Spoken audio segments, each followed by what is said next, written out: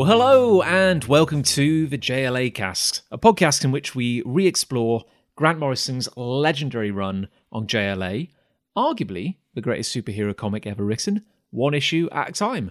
My name's John, and I'm the writer and creator of Afterlife Inc. And I'm PJ, and I am the writer of the graphic novel adaptation of Steve Jackson's The Trolltooth Wars, and I forgot that for a moment. I almost forgot the intro. In fact, I think I said it slightly wrong. Well, for a look behind the curtain, we've never done this before, but this is our second episode in a day. We're recording two on the same day. So we've only done this, 3 hours ago? We'd already done an intro, and now we've both forgotten it already. I know. I mean, it's probably maybe just less than an hour since we last spoke to each other. Yeah. And I think clearly it's too much PJ for one day. I am a lot. I know. PJ, tone it down, Jesus. Yeah, I think I'm just pepped up on raw JLA energy. Like I'm buzzing, I'm quivering, PJ.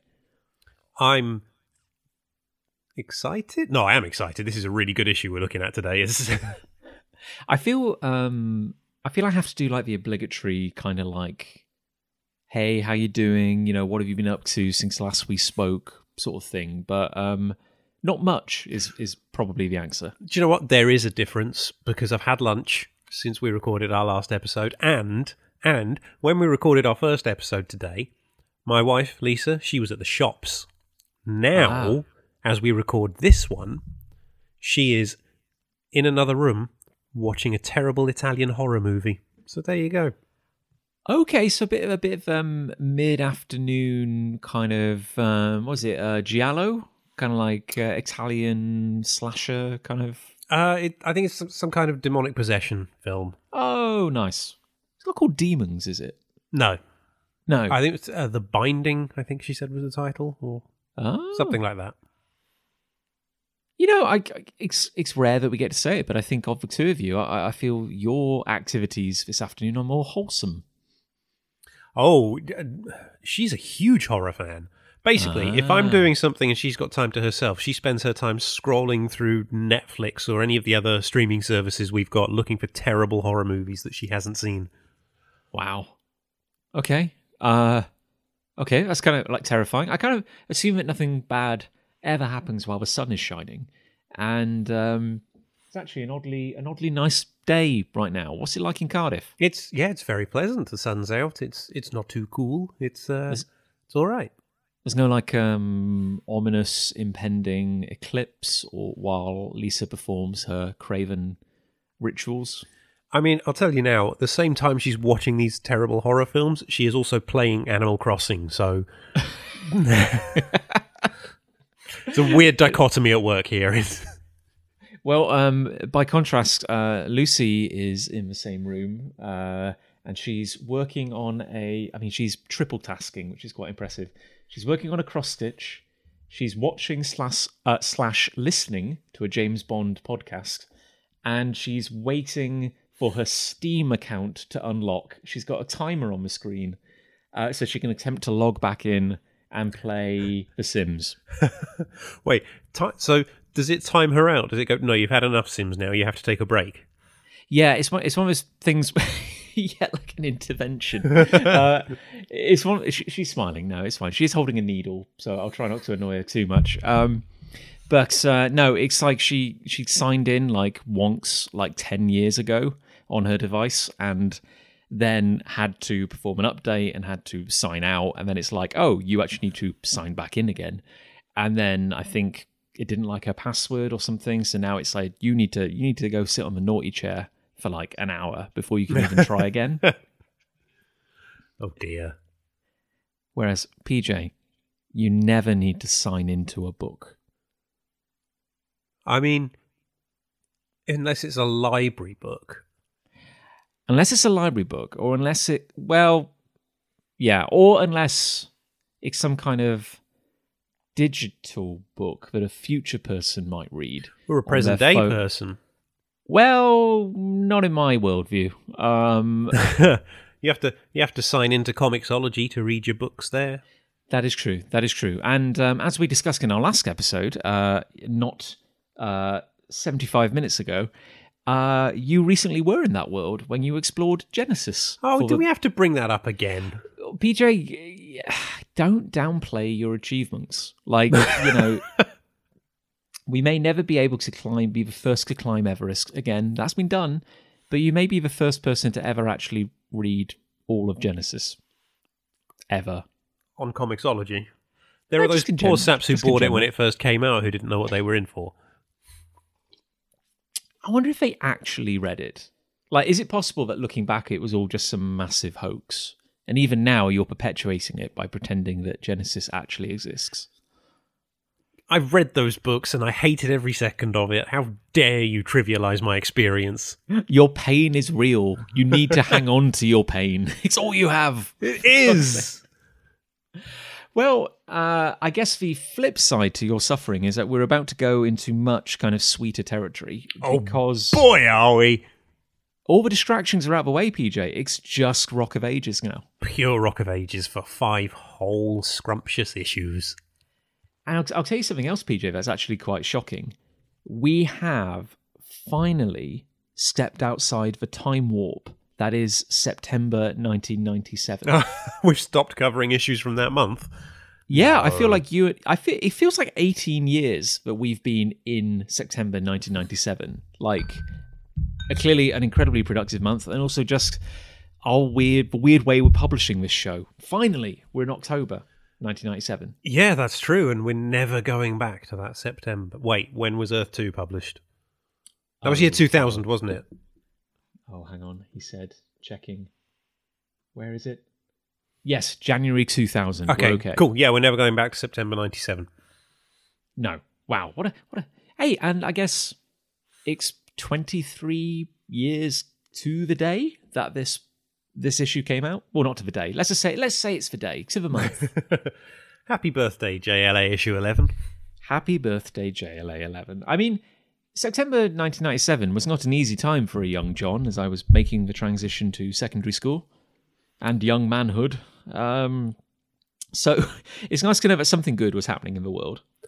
And young PJ was entering his first year of GCSEs and just thinking, well, I'm glad I'm not doing geography anymore, at least. Yes, and as a young John was starting secondary school, a young PJ was being handed his gold watch for 50 years loyal service. Down the mines. Oh, God. Feels like it sometimes. PJ, make yourself feel young again.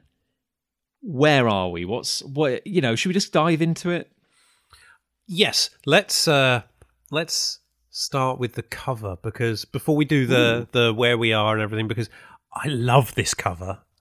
It's so good. Howard Porter and his inker and colorist, who we'll get to in a minute when we hit the credits page that I don't have open right now. They've done such a good job on this cover. It's a stunner. And again, it's a slightly unlikely pairing. It's two characters who I think work very well together, but you so rarely see them as a duo. It's Superman and Jean. Yeah, and they are struggling. They're trapped in a maze that their poses make it look like it's constricting on them. It's a very complex, sort of pale, greeny, bluey walled maze, and they can't do anything about it. Jean looks panicked, Superman looks angry, and then looming above the maze, larger than life, are Lex Luthor and the Joker. I mean, it's a classic combo. It is. It's a regular World's Finest team-up, Luthor and the Joker. They often do. I don't think they're a couple who ever particularly like to team up, but we'll get to that, I guess. Have you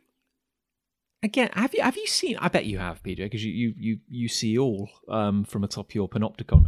But have you seen the Batman Superman original animated movie sort of thing? The crossover between their two cartoons? Yeah, World's Finest. That was actually three episodes of Superman the Animated Series stitched together. Right. That makes sense. That's fantastic. Yeah, it's amazing. It's so good. If you want to see like a fun team up between the Joker and Lex Luthor, I mean, that's an excellent touch point, I'd say. Yeah, completely agree. It's also just a brilliant take on the first meeting between Batman and Superman? In terms of general continuity, PJ, because I know the DC universe has been kind of chopped and changed quite a bit, and you don't need to know a lot of continuity to enjoy this issue. But is it pretty much established at this point that, like, in this time, in this place, that Joker and Luthor had dealings together? Yeah, they've worked together before. There were a couple of World's Finest miniseries that came out before JLA, which had them teaming up. A particularly good one that I can't remember who wrote it, but it was drawn by Steve Rude, I believe, that I think is a very good. It's sort of set in the early days of Superman and Batman. It's not their first meeting, but it is like year 1, year 2 era for both of them, and that features a really fun Joker Lex Luthor team up. Because Crisis on Infinite Earths was 1986? Yes. Am I getting... Yes, okay. And that was the first major reshaping of the DC universe. Like, is that a safe statement? Yeah, it is. It's the first time they did a big reboot. There'd been small thing like when they sort of established that when they started introducing the Silver Age versions of Flash, Green Lantern, and all of that, because Batman, Superman, and Wonder Woman had just been published continuously. There was just some little tweaks here and there to say, oh no, these are different versions now than the ones you read before, even though the adventures were all the same. But Crisis was the first time they did like a hard, everything starts over, everything's different now for the whole universe. Because this is the mind-boggling thing to me, is the idea that, because I was born in 1986, and I would have been 11 when this came out, as I said, starting secondary school. Wait, who were you a reboot of then? If you were born in 86? Who died in 86? Who would be a good candidate? I'll have to give that some thought. But this is the mind-blowing thing, is the idea that really, in this, you think of the 90s as being like quite late down the comics road, but the DC universe, as we're currently experiencing it in these pages, was only like 11 years old. Yeah. In its current form, which is mad. That is insane to think about. Because we're also at the point, roughly, where they were saying Batman and Superman had been around for about 10 years. And I guess they actually kind of had been. I mean, comics continuity is hard at the best of times. DC continuity is nightmarish. Like, it's almost best not to try. Well, that's why they keep having to reboot. I remember in the mid-2000s, around the time of Final Crisis and everything, I was collecting a few DC books, and even in those books, things were starting to get confusing. Right. You do get these wonderful, well, I guess I say wonderful, either wonderful or insane moments where it's almost like a bit of meta storytelling, where you might have a character whose continuity is just so messed up and almost like irreversibly messed up now that the character is almost self-aware of it. Like, oh God, is it something like Power Girl and Hawkman? Like, both of them, like, yes. Neither of their continuities make an awful lot of sense now because it's been retconned or rebooted so many times. Yes, I have no idea where either of them are in present-day DC universe, but I know there was a good 10 years or so where no one at DC was allowed to touch Hawkman. I mean, that's insane. Can you imagine? It's so weird. And then I think it was Jeff Johns who came along and went, look, can I do Hawkman? I've got an idea how to fix him. And he did, to be fair, do a pretty good job of it. But I as I say, no idea where he is now. Yeah, I don't know. It's so weird. I mean, like, I guess it's only going to get stranger for you and I, PJ, as we get older. You know, we're already on our way to being old men. But I think of something like Crisis on Infinite Earths as being a very, very, very long time ago. Like, I think, that's something that happened in, the Paleolithic era. Just ancient. Yeah. But then, of course, you think, well, it's not really that long ago. I mean, it's kind of in my lifetime. It is my lifetime. And then to go back to this point in time and think, well, God, it was only like 11 years prior. I mean, you think back to 11 years from the day of recording. I mean, we're talking like 2009. I mean, Marvel's Civil War is older than that. Oh my God. Don't say that. That's mad, isn't it? Like, this book is closer to Crisis on Infinite Earths than we currently are to Civil War. Right, well, thank you. You've ruined my life. Sorry, yeah. That was meant to be me helping you feel young again. And, No, you've just made me feel even older. Okay, wow, God. Mind blown. But yeah, sorry, PJ. It is a fantastic cover, actually. And I think it's Joker in particular, I think, on it looks really menacing. And I think I get the feeling Porter enjoys drawing the Joker. Do you imagine there's that thing at Marvel where apparently being able to draw the Thing is seen as a rite of passage? Apparently, like that's like the real measure. I've heard it. This could not be true. This could just be like urban legend. But the urban legend is that any artist aspiring to work on a big Marvel book, one of the tests is how do you draw the Thing? Almost even if you're not on a title where the Thing will appear, it's kind of like that is the measure.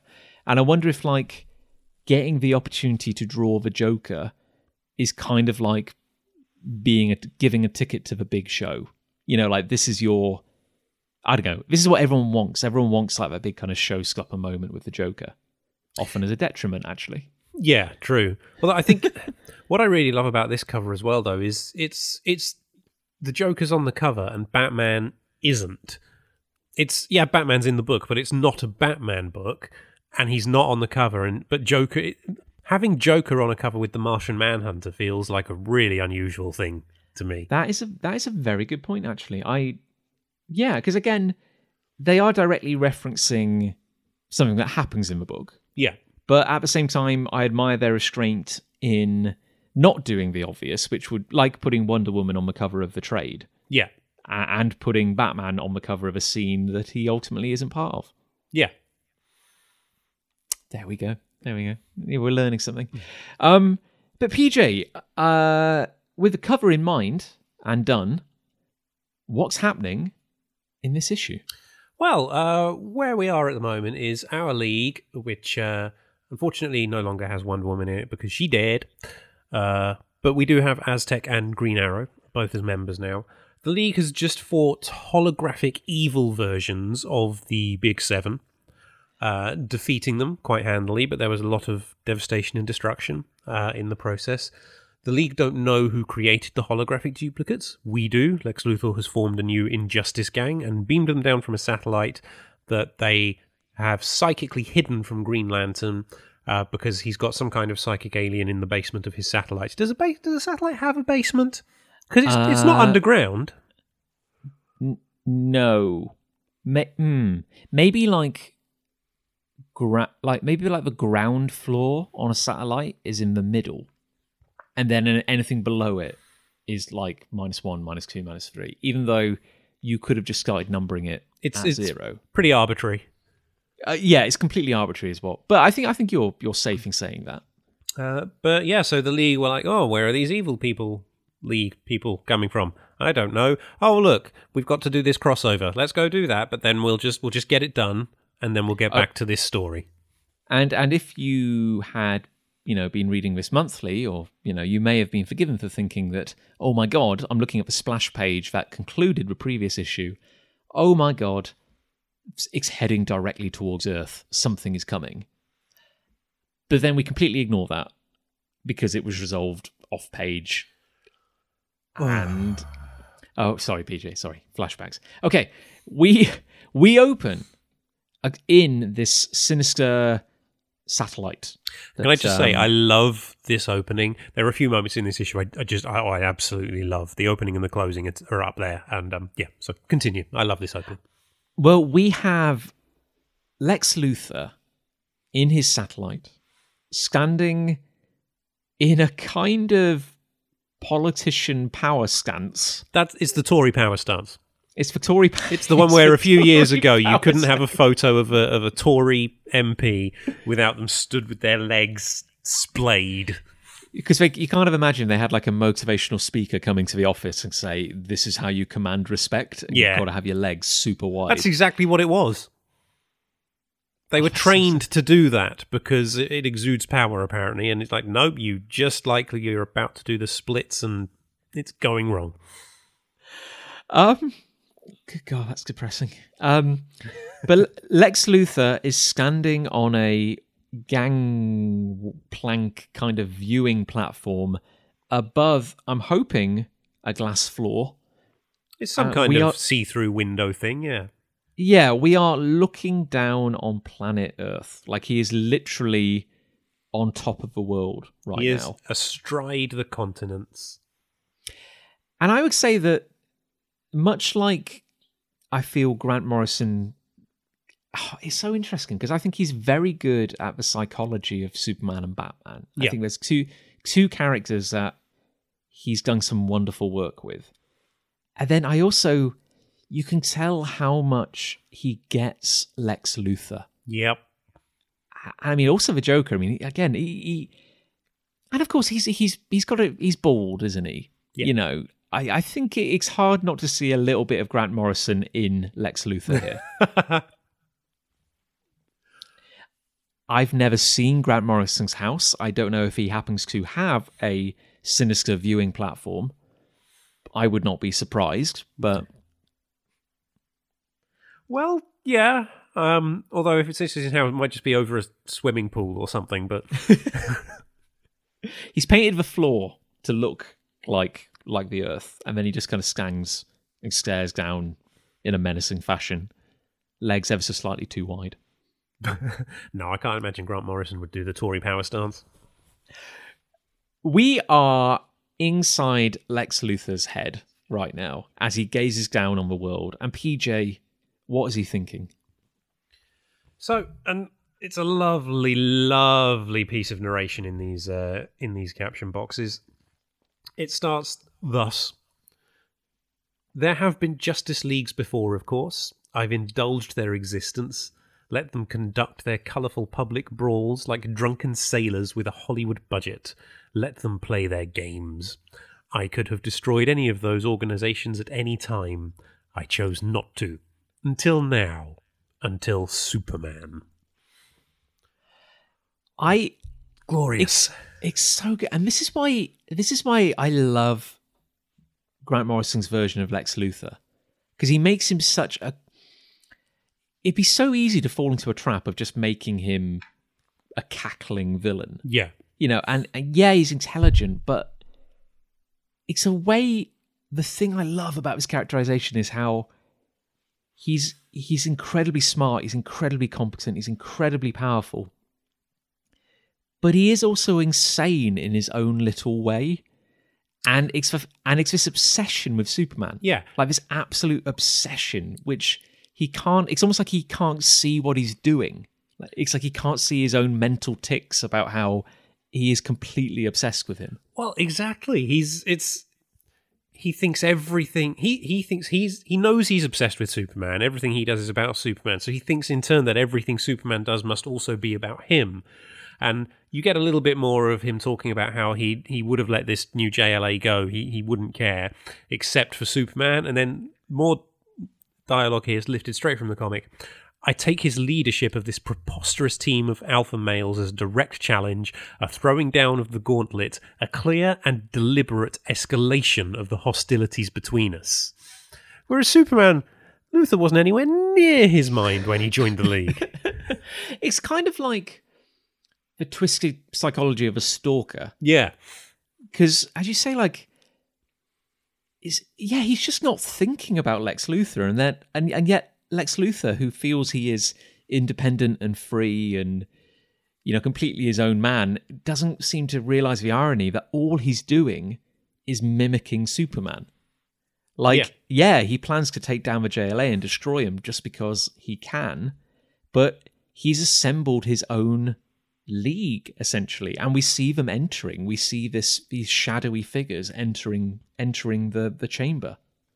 And Given we've already spent a prologue from the end of one issue and then an entire issue with Morrison and Porter trying to keep these figures in shadow, at least to hide some of them from us, page 2 of this issue, the very next page, massive splash page, huge reveal of exactly who is in Lex Luthor's Injustice Gang. Yeah, and which is why I still feel the previous issue works so much better without that odd prologue, because they're so in shadow for so long. You really have no idea who's in it, and then suddenly, bang, here they are. Obviously, Joker and Lex Luthor have been pretty apparent so far, but we are gained by Dr. Light. Mm-hmm. Oh, I'm going to get Mirror Master. Yep. Cersei. Yep. And Ocean Master. Ocean Master, I think if you were paying attention and knew a bit about Aquaman, he was fairly obvious by the end of the last issue as well. But I didn't know who Ocean Master was when I first read this, so there we go. I guess, PJ, we've got... they're all meant to have a counterpart in the League. Obviously, there's an additional character who's currently missing.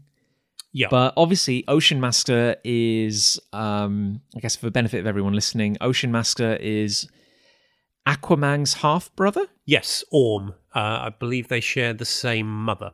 They definitely share the same mother, in fact, because she was Atlantean and Aquaman's dad was human, so yeah. And of course, he was the villain in the Aquaman movie, I believe. I believe so. I haven't actually seen it yet. I haven't seen it either. And can we assume that he basically has the same powers as Aquaman? I believe he does, yeah. He can talk to fish, and I don't think he's quite as physically adept as Aquaman. I'm guessing because he's a pure Atlantean. And as I say, I am not an Aquaman expert. I haven't read a lot of his solo stuff. But yeah, my understanding is Orm is just pure Atlantean. So he's stronger than a human, but he doesn't have Aquaman's level of strength and everything. And Cersei is a classic Wonder Woman villain, I want to say. Yeah, and she is the sorceress of Greek mythology from the Odyssey. So classic turning men into pigs sort of thing. Yeah. And notable for having purple hair, I think. I've got to be honest, this is the only story I can think of that I've actually read with her in it. I cannot think of any other stories I personally have read that she's been in, so I don't know if this is her typical look or not. There is a issue of JLA Elite. Did you ever read any of that? I can't remember. That was a weird spin-off that came much later. Okay, it's it was about like a spin-off Black Ops team called the JLA Elite. Oh, was Flash on the team, but he had a black outfit? Yes. I read it, I think, as it was coming out, but that's the only time I read it, and I don't remember it really. There's a crossover between the two teams where Cersei is one of the evil sorcerers they're trying to stop. Okay. Then we've got, of course, Joker, who really needs no introduction. Now, Dr. Light. So, I'm guessing he's been brought onto the team as a Green Lantern bad guy, but I think of him as a Teen Titans villain. I don't really know if he has had many appearances in Green Lantern prior to this. I'm really not sure. I would say, and certainly given what's coming, I would say that Morrison almost exclusively wanted Dr. Light on this team because of the way his powers work and particularly the fact that Electric Superman exists. Yeah, that would make sense. But he is very... I think, given that we're all meant to have a counterpart, I think he is meant to be countering Green Lantern. Yeah. He said. And then, of course, we've got Mirror Master. Who is a Flash villain. He's one of the rogues. Who is a classic Flash villain. And I know that... Now, PJ, you please step in and correct me if I get this wrong. Because I know that there have been several Mirror Masters over the years. This particular one is the version that Grant Morrison introduced in the 80s in the pages of Animal Man. I believe that is correct, yes. Thank you. Yes. Scottish mercenary, effectively, who Luthor's paying, I guess. Yeah, he is. He is a Glaswegian supervillain who, again, in the 80s was kind of like pops up just for like maybe like a handful of issues of Animal Man, and it's not like a joke, but the whole point is that he's just a mercenary. Yeah. Like he has no emotional investment at all. He's just doing it because he's being paid. And I imagine the same is true here. You really get the feeling that everyone else Luthor has recruited, he's sort of done so with the promise of, we're going to take down the League. In Joker's case, we're going to take down Batman. And then they're like, yes, I am in. And then Mirror Master, it's like, yeah, you fought the Flash, but that's not enough impetus for you. Would you like some money? And I don't know a massive amount about Mirror Master, but I would say that the thing I find I love about him is that his powers never really make any sense. Well, isn't it that this version anyway doesn't really have powers? It's all technology based, isn't it? Yeah, but even so, it's the fact that like even it would be like, what are Mirror Master's powers or abilities? He can do weird stuff with mirrors. So like, it's basically you know, like stage magicians, and they say it's all done with mirrors. That is how you explain mirror. It's all done with mirrors. But how? Not revealing how. And I love it. It's never even like, oh, he can access the mirror dimension or something like that. No, his powers are as broad as you want to define them. Yeah. Like he's created, I'm trying to think about things he's done in the past. Like he's created reflections of people. He can teleport using mirrors, like he can step inside mirrors. He turned Animal Man into a living mirror briefly. Yep. Like, it doesn't make any sense, and I love it. It's so cool. So that's our Injustice gang, and it is a lovely splash page of all of them looking really good. Not Morrison, he didn't draw it. Howard Porter. Excuse me. Sorry, Howard. Howard Porter has got these guys down already. It's brilliant. And we also get the credits on this page. So this is Rock of Ages Part 2. The first part was the prologue, but also Part 1. So who knows? And this is called Hostile Takeover. And it's Grant Morrison writer, Howard Porter penciler, John Dell inker, Pat Garrahy colorist, Heroic Age Separations, Ken Lopez letterer, Peter Tomasi associate editor, and Dan Raspler was the editor. Nice work, PJ, because that particular credit font is not the easiest font in the world to read. I think it's because it's green on green as well. That's not... No, that doesn't sit well on the colour wheel, you might say. Oh, and I guess we should also point out that Lex Luthor is holding... Oh, his shiny red rock. His shiny red rock that looks a bit like a human heart. With the blue fire in the middle of it. Now, with all his people assembled, Luthor essentially tries to call the meeting to order, but the television screen is playing footage of the funeral of the collective funeral of or memorial service of the people who died during the attack on Star City. Yeah, and you can actually see in the you can't really make it out in the first panel, but in the second panel you can see they're replaying the battle, because you can see it appears to be Superman battling the evil Wonder Woman, or that might be Kyle. I think that's Kyle. Yeah, looking at it, actually, that is Kyle, isn't it? He's got a mask on. You can't fake those bangs. But Joker makes a comment about look at all the long faces, does a little laugh, and then he says that he's basically ordered special coffins that are going to send the dead kids flying into the air, like flapjacks. Do you throw flapjacks around? I don't. Oh, I know this. In America, isn't a flapjack a pancake? Oh, is it? Yes, because no one can prove me wrong. Oh, Americans. Right this second. But Joker finds this very funny, and Lex smacks him in the face with his shiny rock. Yeah, and Joker is grinning while he kind of like rubs his kind of chin, but it's not a nice grin. Like, it's one of those grins where he probably has a knife in his pocket. Yeah. And he's basically saying, like, what's your problem, Lex? Lost your sense of humor. And Luthor just goes, dead children don't seem funny to me, Joker. Perhaps I'm just old-fashioned. Yeah, he's like regrettable casualties of our campaign. But so he knew this was going to happen. He's accepted that this is what he's going to do, but he doesn't like the idea of the Joker laughing at it. The other thing, though, that I do like on this page, and it's a small thing, is Joker calls him Lexi, which he's always done.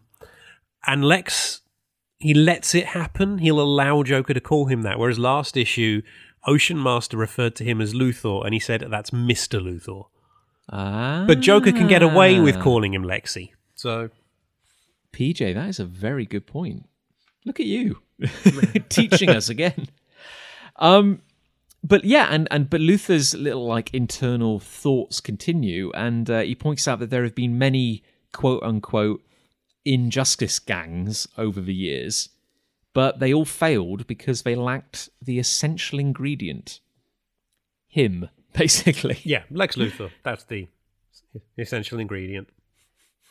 And Luthor is basically laying down the law to his kind of assembled people. He's saying, look, we are not at war with the civilian population. So, yeah, if anyone's got a problem, now's the time to speak up. And everyone just looks like super awkward.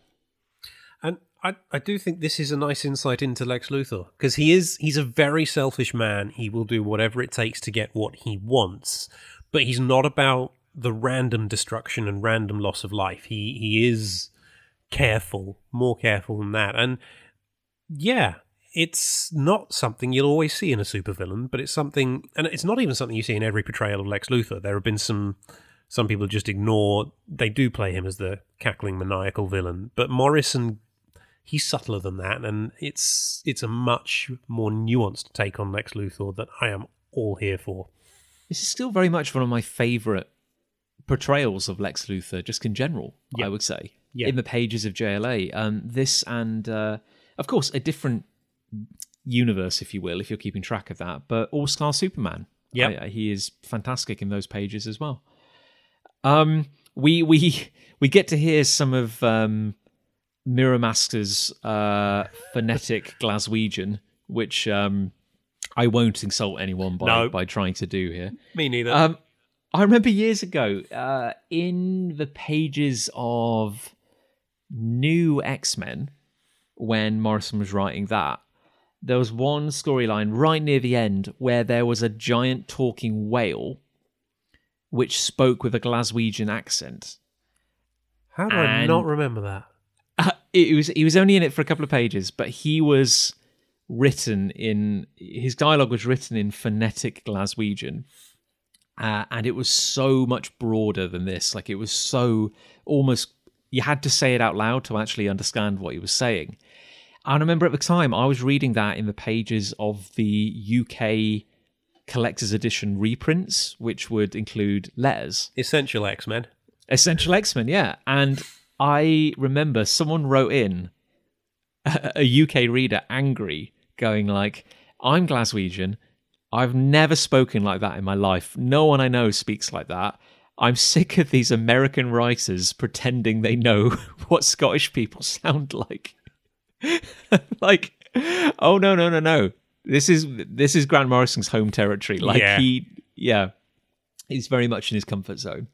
Well, and I'm slightly unrelated, but also on the topic of this Mirror Master being Scottish, I was disappointed when the Flash Rogues showed up in an episode of the Justice League cartoon, and Mirror Master was American. And I was pretty sure it was this. He was voiced by Alexis Denisoff, and he did a fine job, but he was American. And I was like, no. This version of Mirror Master is supposed to be Scottish. What are they playing at?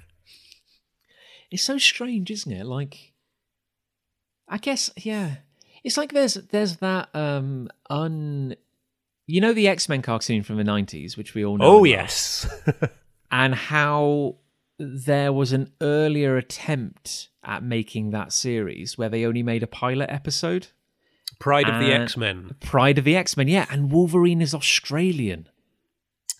Now, I've read a rumor for this because I think it was Ray Wise was actually doing the voice of Wolverine. Ray Wise of Twin Peaks fame and God knows how he's you know him when you see him. Yeah. He I think there was a moment in the script where Wolverine shouts an insult at Pyro, calls him a dingo or something, but it was meant to be Wolverine basically being racist in the 80s and basically going, oh, you crummy Australian person. But they read it and went, oh, Wolverine must be Australian then. So he voiced him with an Australian accent. Same actor as plays Wolverine in Spider-Man and His Amazing Friends when the X-Men show up in that, and Wolverine's Australian there too.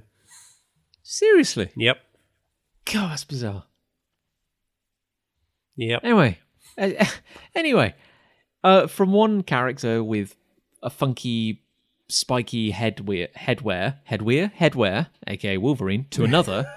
There you go. Look at that. Luthor turns to Ocean Master and goes, "Fine, Ocean Master, progress report, please." And what I love is he refers to Ocean Master as Ocean Master in air quotes, as in like even saying his name out loud is ridiculous. He did the same with Green Lantern last issue, actually, didn't he? Yeah. You do get the idea that Luthor does kind of find this all beneath him in a way, like all these ridiculous people he's hanging out with. Yeah, but again, he doesn't do that with Joker. Joker, that's just his name. He's like, yep, you're the Joker, that's fine. Joker weirdly gets a little more respect from Luthor than anyone else on the team. It is, yeah. It's a twisted inversion of the Batman-Superman friendship, isn't it? Like, yeah. They do... God knows it's not a friendship, but there is a kind of sick respect there, in a way. Yeah, exactly. I do love the weirdness where these are all supervillains in their own right. They probably are all used to being their own mastermind, even if they're not particularly good at it. And I do find it bizarre how Ocean Master just kind of fits into essentially doing like the admin for the team. I think there's this thing like how, again, using Superman, all the heroes look up to Superman. In a weird way, all the villains look up to Lex Luthor because they know he's always got a plan. He's holding his own against Superman, and Superman hasn't brought him down. So they just instantly become subservient to him. Yeah, I just, like... I wouldn't wear a cape like Ocean Master does if I didn't think quite highly of myself. And yet, yeah, it just shows how pathetic he is compared to Luthor. He's just kind of, doing what he's told. And he basically says that, like, hey, we can hack into government bulk teleport systems, which is a fun little reference. For 15 seconds tomorrow. And he goes, I've chosen a section of the Indian Ocean to... cut and paste. And he says, I'm right now I'm developing painful telepathic goads to further enrage the wildlife. Which, is a nice little... It's one of those things where when you read it later in the issue, you go, oh, that's what he meant. But at the time, you're thinking, what is he up to? This is weird. Like, none of that makes any sense, really. No. But Luthor praises him. He says, nice to see everyone showing some initiative. Just don't show too much, as in, remember who's in charge. And the really wonderful thing here is you see Joker reaching for the flower on his lapel. And Luthor, without even turning to look at Joker, just goes, Joker, you're here because I can use your particular talents and because only I can guarantee to deliver Batman gift-wrapped. Put the nerve gas flower away. It's so much fun. It's like, I don't even need to look at you, Joker. I know what you're planning. Don't kill me. We're working together right now. But then he sits down in his big old chair with a smile on his face and just says, at least for today. So it's almost like at some point he's expecting a confrontation with the Joker, and he's almost looking forward to it as well. I would say the more shocking thing to me, PJ, than Joker and Luthor, coming close but not killing each other, is how Ocean Master gets the virtual reality helmet onto his head over the ridiculous mask he's already wearing. It must be like rubber or something, so it just presses down and then springs back up when he takes the virtual reality helmet off. Unfortunately, we only see it lowering towards him. We don't see him actually putting it on. Oh god, yeah, that's more mind-boggling to me than anything that happens in this story. But yeah, from one meeting of superpowered beings in a space place to another, we cut to the JLA watchtower, where the JLA are meeting. And this is specifically labelled Day 2. The previous scene was labelled Day 1, and Luthor has said he can take down the League in 3 days. So, just keeping track. PJ's keeping count. And PJ, you'll be pleased to hear that this is a reference to Genesis coming up. And will I be pleased? Up until now, this was the only hint I had to explain what the hell went on in between the last two issues. Because Superman goes, things have been hectic recently, I know, but now that Ares' threat has been dealt with and the Star City relief operation's almost over, ergo, Genesis has been dealt with off-page, I think it's time we get back on to working out who the hell was behind those holograms, basically. And then he mentions Genesis again, prior to the Genesis Wave incident. We get it, there was a crossover. God. And I guess presumably the JLA have been keeping tabs on this while the Genesis thing was going on, but it seems the only lead they have is that Aquaman's evil duplicate was spotted in the ocean somewhere. Near Sumatra, he says. Now, what I would like to point out here is they're all sitting on their lovely chairs around the conference table. Wonder Woman's chair is still there, I believe. It's probably a nice sign of respect, like we're just leaving it. Aztec's chair does not have a logo on it because nobody knows what Aztec's logo is.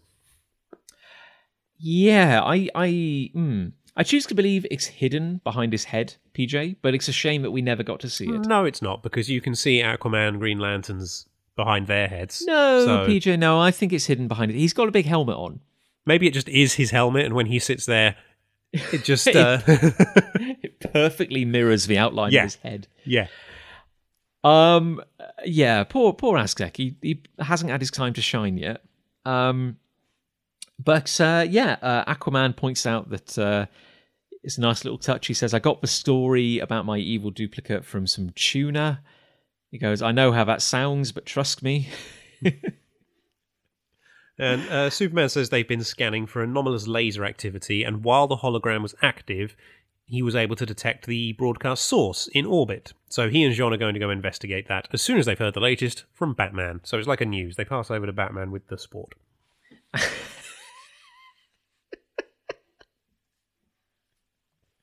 Sorry, no. That got me for some reason. Like Batman just doing like the Premier League highlights. But yeah, Batman isn't present, but he's on the big screen, and I just love this panel because how matter of fact it is. Yep. Batman just goes, I'm going to paraphrase, but it basically goes, look, I think we all know what's going on. Someone's assembled an anti-league. They're probably just trying to assess us so they can learn about us. I've put together a database on who's likely to be on the opposite team, but I think we can all probably guess. I just love how it's just like, oh shit, someone's done it again. I mean, we know for sure that they know that Luthor, Joker, and Ocean Master are on that team. Oh, yeah. Like, this is one of the weird little subversions of this story. The idea that the League just automatically know what's going on. It's like you could have told the same story in a slightly different way, where they're just completely at a loss, going, "I wonder who's behind these holograms." And it's like, no, we probably know what's coming. Yeah, we know it's a Machiavellian scheme. And I've just noticed something on when we turn the page and go to the next panel. Superman's chair, they haven't updated the logo on. It's still his old red and yellow logo. And I know that's because Morrison loved that logo and still wanted it in the book, but. I mean, also, it can't be cheap, remaking those chairs. Oh, I don't know. We saw Kyle just burning on the Green Arrow symbol onto Connor's chair, didn't we? So Yeah, but that was a quick fix. okay. They were just like, eh. Oh, I guess we should say that Flash is back. Yes, Flash is here. He's fine now. Still don't know no more about that injury he had. So okay. I guess the only interesting thing is that not Aquaman, sorry, Batman has spotted something unusual on the internet. In that there was apparently an explosion out in the Mojave Desert. Just an enormous bang. No light. And Batman just goes, it could be someone stealing air. And just the fact that straight away he's like, I reckon someone's stealing air. And I'm like, really? How did you... What? I don't... Okay. I love the fact that the JLA are already all over this. They're just like... And the fact that Batman just goes, probably not important. Like, Batman, someone's stealing air, you just said. How is this not important? I also love the idea that, bear in mind, this came out in October 1997. Yeah. I love the idea of Batman on, like, a Geoscience website. On dial-up, kind of. Check it. There were only, like, 4 people on the internet in 1997. Yeah, but they were all conspiracy theorists, so... Yeah, there's 4 people on the internet, and one of them's Batman, and one of them's Lex Luthor. Like, he probably worked it out. I remember going on Wikipedia. I didn't get on the internet until September 1997. Ooh. Like, when I started secondary school. Like, I was probably, I probably had about as much internet experience as Batman had at this point in history. Yeah, but you weren't the world's greatest detective, so you didn't know which sites to look for, John. Well, yet. My skills were still in their larval stage. I remember going on, I swear I have a memory of going on Wikipedia in 1997, and there were like 2 articles. I swear that happened, although someone's going to comment at some point that says, oh, actually, Wikipedia didn't exist until 2004. Well, it was basically Wikipedia. I swear that happened. I remember I didn't really have the internet until, I don't think I had it in the house, or maybe towards the end of my time before I moved away to uni, so around year 2000. But I do remember our first PC in the mid-90s. We didn't have Wikipedia, but I did have Encarta. Oh my God. The CD-ROM encyclopedia. Jeez. God, what were people doing on the internet in 1997? I remember the Hamster Danks website. Yeah, it's like you would just go to a website where the only thing was a GIF. and you'd be happy, damn it, because it's all you knew. You didn't know any better. I miss those halcyon days. Yeah. Yeah, clearly, I was going to say, let's not get nostalgic, and yet here we are doing a podcast about a 23-year-old. We're regressing. We're retreating into a simpler time. It's the best thing to do. Anyway, basically, while Batman is theorizing whether somebody has been stealing air from the desert, Superman gets a report that the ocean has turned up, the one that was stolen. Yeah, Jean's had a telepathic alarm from Green Arrow because the ocean has arrived in the San Fernando Valley in California. So, yep, they realise the bad guys are making a move. So, Superman dispatches Green Lantern to go to California with Green Arrow, and he and Jean are going elsewhere.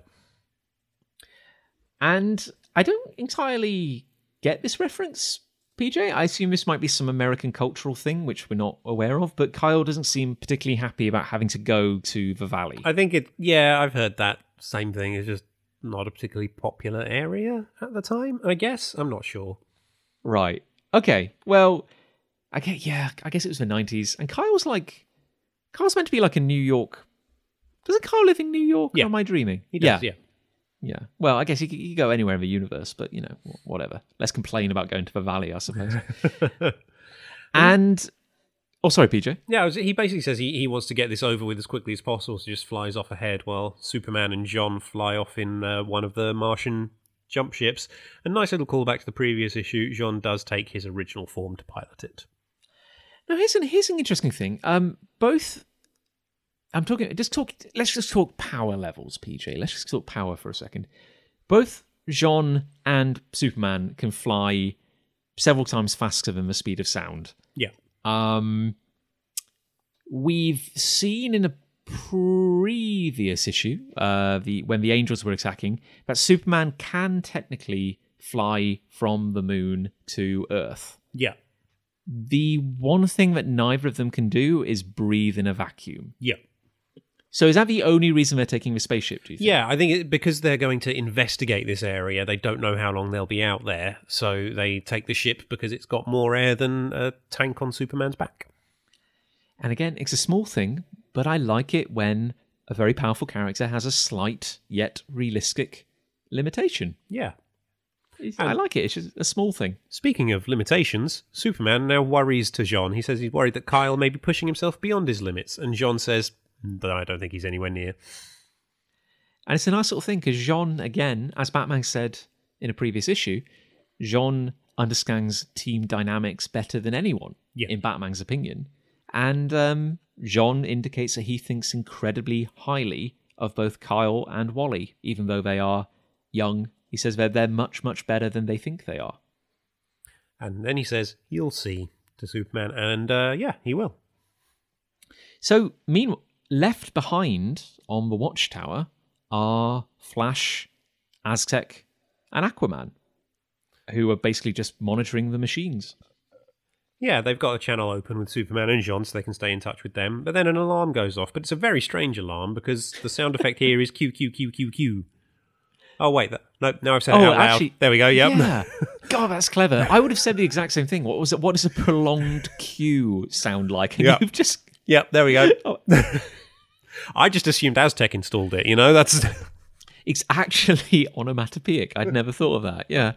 Yeah, so a weird noise is ringing out. And, we're just like, what was that? But we're not going to find out yet. We're just going to turn the page to San Fernando Valley, which is flooded, and there's a shark trying to eat a woman. And Green Arrow, I guess, has deployed his dinghy arrow. His dinghy arrow. And there are a bunch of people in the raft sailing down, I guess, like Main Street, basically, while sharks are attacking people, which is not great. One of them has an arrow in its head, so Connor's doing what he can. Yeah, someone swims for that. I guess this is like a nice little, that kind of thing where something happens between panels.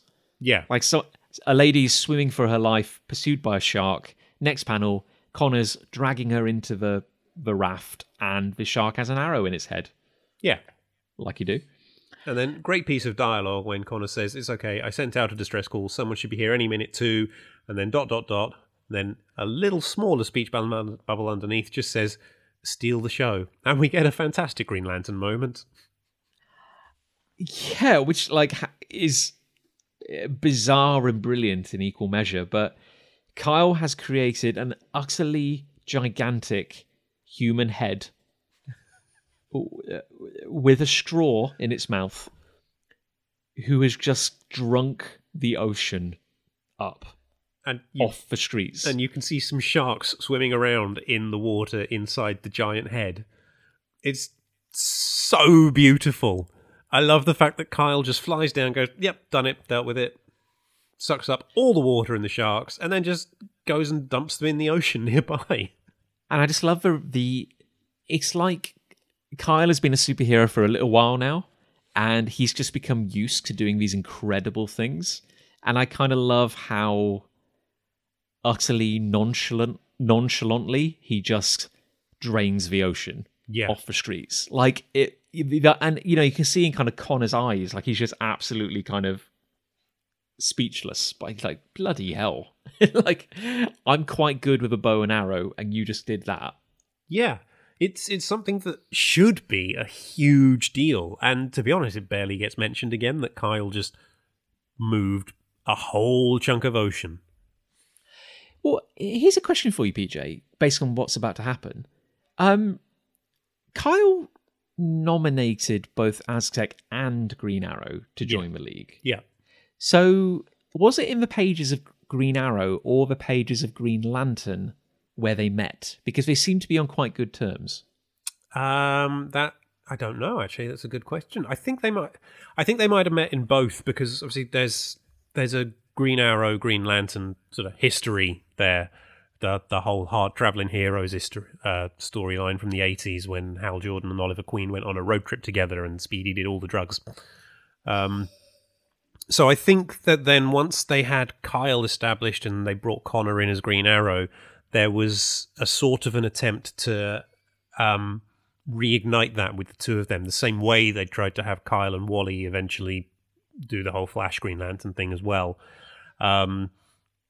So I think they'd met a few times, perhaps in both books. I'm not 100% sure on that. But yeah, certainly they were becoming friends.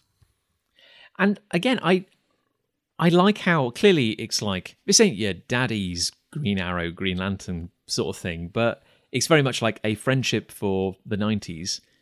But I like how they are apparently friends. You know, they are young.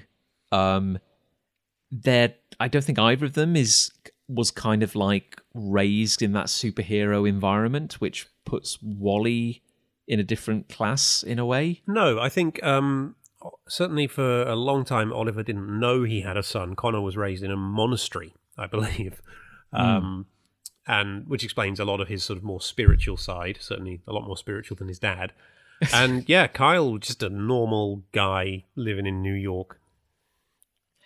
Yeah, I get the impression that Kyle seems to genuinely appreciate Connor as having just somebody, quote unquote, normal to talk to, I guess. Well, exactly. Because he just kind of like touches down after draining the ocean, and it's not even like, "Greetings, citizens, I've just done something incredible." He just goes, he's like, "Oh, hey, Connor, I just saw like an amazing beach. How's it going?" I like Connor's reply as well. "I'm wet, I'm okay, some girl gave me her number." Which, of course, makes Green Arrow like the polar opposite of like his dad. Notorious kind of womanizer and sleaze. And Connor's just a little baffled by it all. Like, I always got the impression he never really understood why a young woman would find him attractive. Yeah, no, he is that sort of naivety about him, definitely. And Kyle gets in touch with Jean on the telepathic link and says, "Yeah, we're just going to take our coffee break because it's nice that the JLA get their allocated coffee breaks every day." And of course, Kyle is utterly addicted to coffee. Yes, well, aren't we all? This is established. Yeah, I mean, just before we recorded, PJ, I supped my 4th cup of the day. Oh, I've just had my 3rd, but I've definitely had one for each episode we've recorded today. I don't record one of these without a coffee, I'll be honest with you. God knows we need it just to get through. Such an ordeal. But as Kyle says, have you found anything suspicious up there? You just get a close-up of Jean and Superman in the ship, both kind of like narrowing their eyes. And Jean just goes, "Yes." And as the camera kind of pans out, we see the giant, ominous skull satellite. And he goes, "I think you could say that, Kyle." It's a great panel. It is. It really is. And sorry, I couldn't say anything then because I was trying to suppress a burp. I thought you were just speechless at how amazing that panel was. I mean, it's an amazing panel, but apparently it made me want to burp. You see, we shouldn't be ashamed of these things, PJ. It shows that we're real, like we're earthy, like we're down with the people. But we cut from that ominous thing to the C plot. Like, the other plot thread. There are so many plots happening in this. There is a lot going on. But PJ, what's going on? What was the alarm about? Well, Aztec says, "Did you hear that sound? The Q Q Q Q Q." And Aquaman is running to investigate, but Flash is the one saying, "Back me up, guys." And then the next panel, Flash is well ahead of Aquaman as he and Aztec fly down a corridor, and Metron of the New Gods has appeared in his Mobius chair. Half in, half out of a wall. Yeah, he's phasing through, and it looks like he's caused some damage as he does so, because there's sparks going off everywhere and smoke, and I don't think his Mobius chair is in the best of shape at the moment. Now, PJ, if a listener weren't immediately apparent who Metron was, how would you describe him? Metron is a Jack Kirby creation from the New Gods, the Fourth World. I think, and I need to go back and read those old Kirby issues because it's been so long and I can't remember a lot of it, but I think he's more like the observer of events. He doesn't tend to get involved. He just sits on his big old chair, which can take him anywhere in time and space, and watches things happen. It's a fantastically weird visual. Like again, my introduction to Metron was in the pages of JLA, and I think he's a wonderful character to have. That he's so odd. There's just something so unusual about, like, he's always sitting in his chair, and then just reality folds around him. So, and the chair can be anywhere, like floating in space, in another dimension, back in time. It's just fantastic. And what I love is in this drawing, Porter really leans into the Kirbiness of the design. He puts those the circles and the jagged lines between them, and he just goes for it. He goes for Jack Kirby, and he does it really well. Well, PJ, I've got to ask you a bit of like an inside baseball question for you. Is this not a slightly different design to the Metron chair than we're used to? I think it is. I don't think that is the normal design, but it still has a lot of Kirby about it. So I don't think this is the one Kirby drew. I was wondering if this was some kind of like 90s reimagining of, I don't really know how often Metron and the New Gods were appearing, like outside the pages of JLA. I mean, they just appeared in Genesis, so... and I guess just to try and make sense of it, the New Gods, the mythology of which we're going to be diving into pretty heavily, are a Jack Kirby creation. Yeah. They exist kind of on the far edge of space, kind of in like another plane of existence. Like I'm not entirely sure if you could hop on a spaceship and just fly to New Genesis, which is where they live. Yeah, I think it's on the edge of space, but also I think it's referred to as just sort of being the edge of creation. So it is in our universe, but not quite in our dimension. It's a very, very Kirby thing to do. Oh, yeah.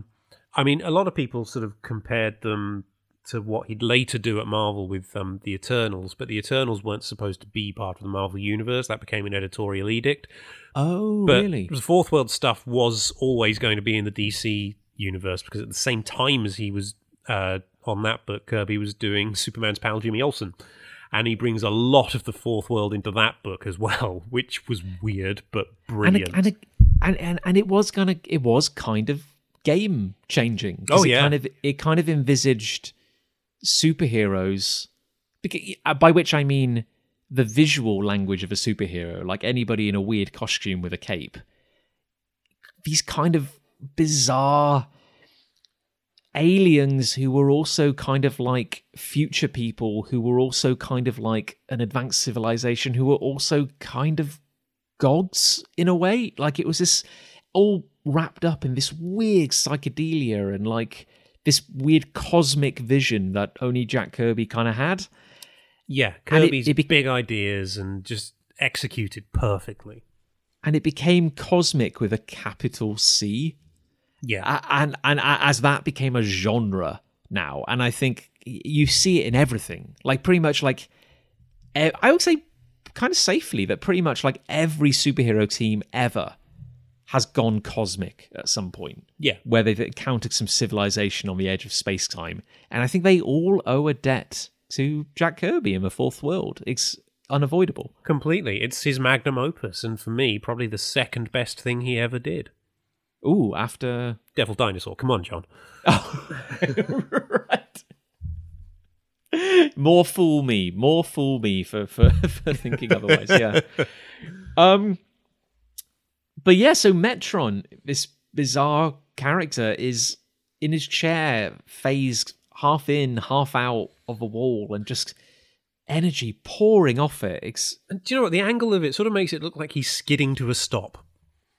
Yeah, or like it's listing or damaged in some way.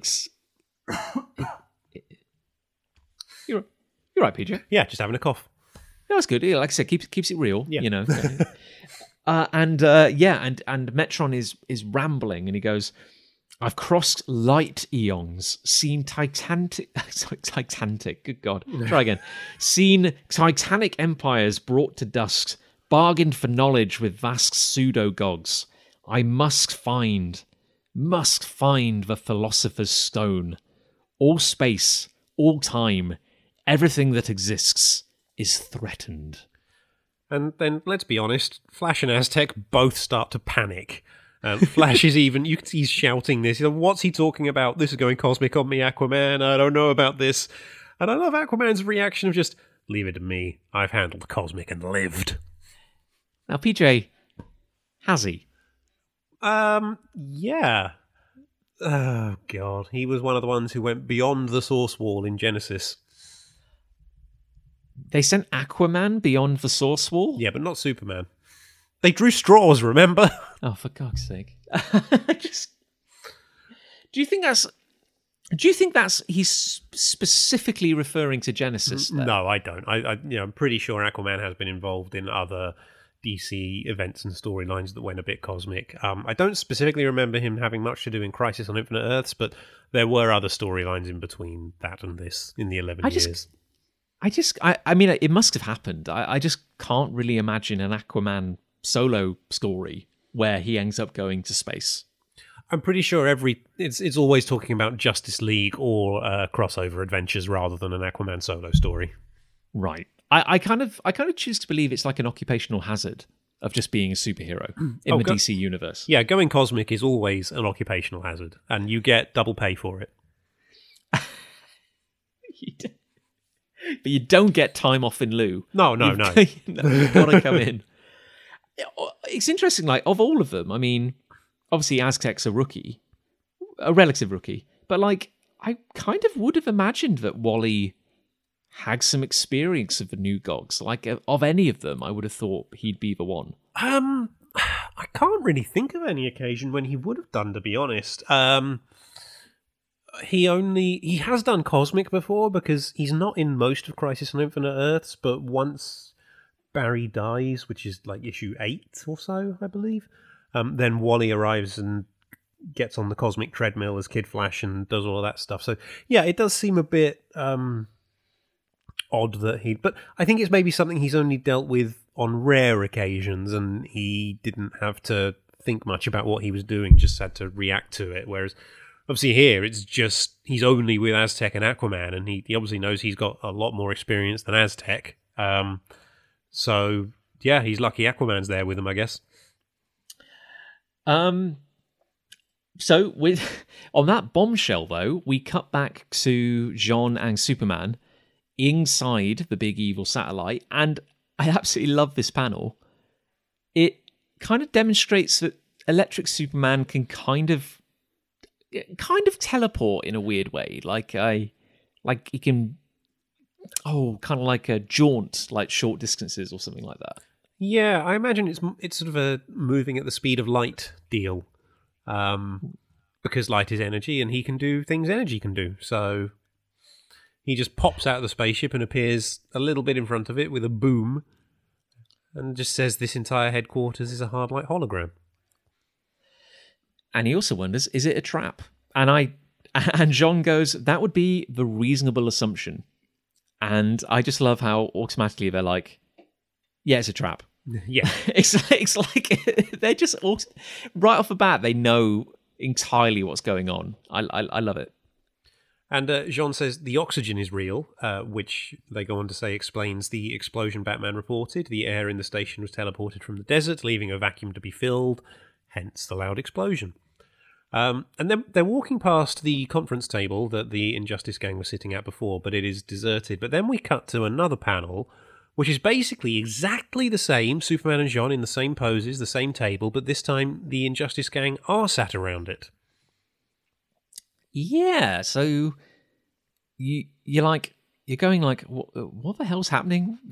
What's going on here? And you have Mirror Master who goes, "There they are." Well, I'm not gonna do No. it, PJ. I'm not gonna We say can't. We can't do the accent, but yes, it would be offensive to people from Glasgow. It would be offensive to you. It would be offensive to anyone listening.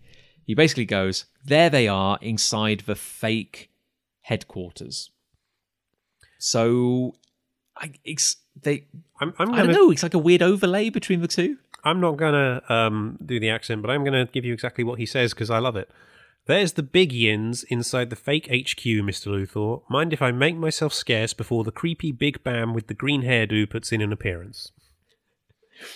To which Luthor goes, "I don't understand a word of your, let's call it brogue and be charitable, but you're excused, Mr. McCulloch.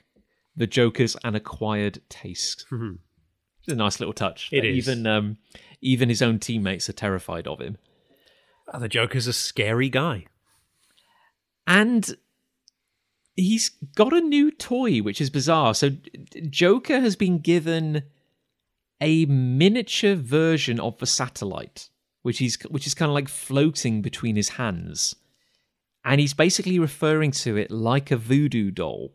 So anything he thinks of or does to the hologram in his hands will be reflected in the life-size hologram that Jean and Superman are now inside of.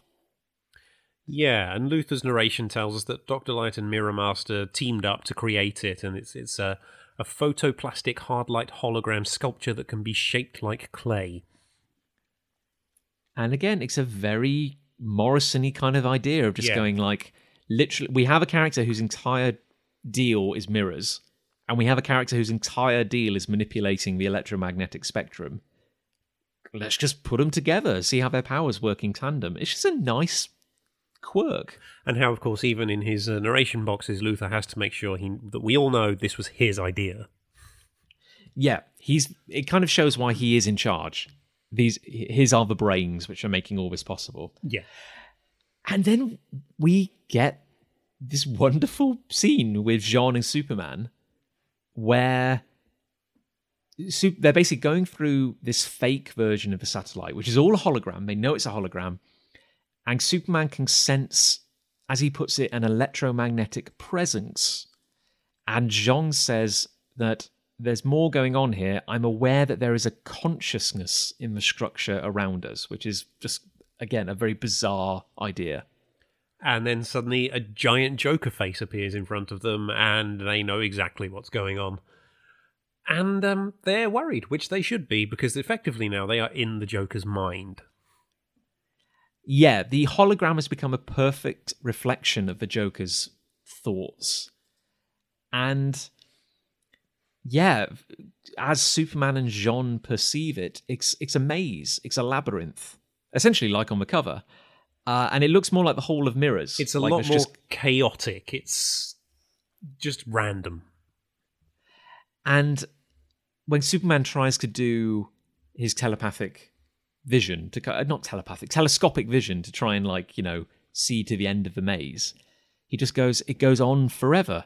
No rational mind could stand a chance in here. Of course. And again, they get it. They know what's going on. Yeah, and also, they haven't met that many times, but Superman has fought the Joker enough that he knows him. So he's, yep, of course, Joker, got it. I know what we're doing here. And then I love this sequence, actually. It's so clever. I don't know if the science behind it is real or if it's just, Morrison pseudoscience bullshit, but it works in the context of the story and it's amazing. Best kind of bullshit. Damn right. So Superman asks if Jean's got any ideas, and Jean says, well, I can alter the shape of my brain as easily as I can the rest of my body. It occurs to me that if I shrink the rational, analytical left hemisphere of my brain and enlarge the irrational right hemisphere, then I can subdue all logical linear thought and open the dark cellars of the unconscious intuitive mind and see the world as the Joker sees it. And then he starts laughing. And his face distorts into this big grin, which is kind of very unsettling to see. It's horrific. And it's really twisted, actually. And you see the maze as Jean sees it. and there is only one clear path out of it, and it's literally highlighted with glowing yellow arrows, like it's the most obvious thing in the world. As far as Jean's concerned, it's a straight line now. Superman still just looks baffled and a little worried, because Jean's made himself crazy. But yeah, just straight line highlighted with arrows, and Superman just has to follow a cackling Martian Manhunter as he makes his way through this maze. It's so good. I would just like to say, and one throwaway line of dialogue which I missed, and again, I just love how the League take everything in their stride because they've done this sort of thing before. They're just very experienced. Jean goes, this is before he's made his brain crazy. He goes, only our most dedicated enemies would understand our limitations so well. Batman was right. They formed a League of Evil.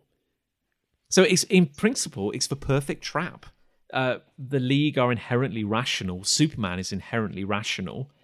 And here he is trapped in an irrational prison, basically. It would be the complete undoing of him. But it feels like at this point, Luthor still has plans within plans, because his own narration here just then says the corporate takeover of the JLA continues. They have no idea what's happening to them.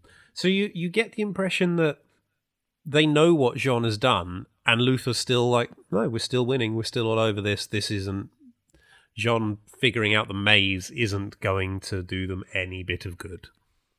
Well, surely, Luthor would certainly know at this point that Superman has an annoying habit of always getting out of whatever death trap he's planned for him. I mean, he's done it a lot by now. Yeah, so I don't think Luthor is definitely not stupid enough to think, oh yeah, this will work. He's got to have a backup plan. Right, as he calls it, the corporate takeover. So it's movements within movements. Well, we cut suddenly, just to emphasize his point, we cut from Jean and Superman back to a coffee shop in San Fernando Valley, and Luthor's not voiceover, his kind of internal narration goes, we've cut the figureheads off. Superman and Martian Manhunter are isolated and powerless. And Cersei is recruiting the company hotshots. Do you know what I've only just noticed on this page as well? Is in that first panel on the far right, there's a couple of redneck-looking dudes with a dead shark on the hood of their big pickup truck, taking a photo. Yeah, weird little things which Howard Porter was kind of cramming into the back. Actually, yeah, I've spotted so many of these as the series has gone on. I just hadn't noticed any of these before. I think it's an element of I don't pay or on previous read-throughs, I haven't paid as much attention to the backgrounds as I should have. And obviously when we're doing it this way, and I'm aware that I'm talking about it for something that other people are going to hopefully listen to, I know that there's more things I've got to say, and I study it more. And so I find these little details that I missed. But I love that the comic can have layers like that you can reread it, still find new stuff. No matter, I don't know how many times I've read these things over the years. Oh God, yeah, countless times. Yeah. Well, PJ, here's a question for you. The coffee shop they're sitting in is called Cup O Johnson. Cup O Johnson. Do you know if that might be a reference to something? Now, I'm not 100% sure if it had... No, it wouldn't have been yet, actually.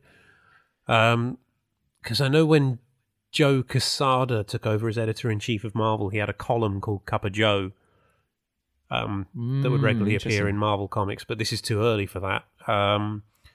So I don't know. I guess it must be, but I'm not sure what it's a reference to. No, I just checked the credits again in case there was somebody on the creative team with Johnson as a surname, and no, that one might be lost to time, unless any of our listeners know. Do tell us. Do tell. But yeah, Kyle and Connor are just taking a breather, basically. Kyle is hopped up on coffee. He's got his mug. Connor is drinking water, which I think is a nice touch.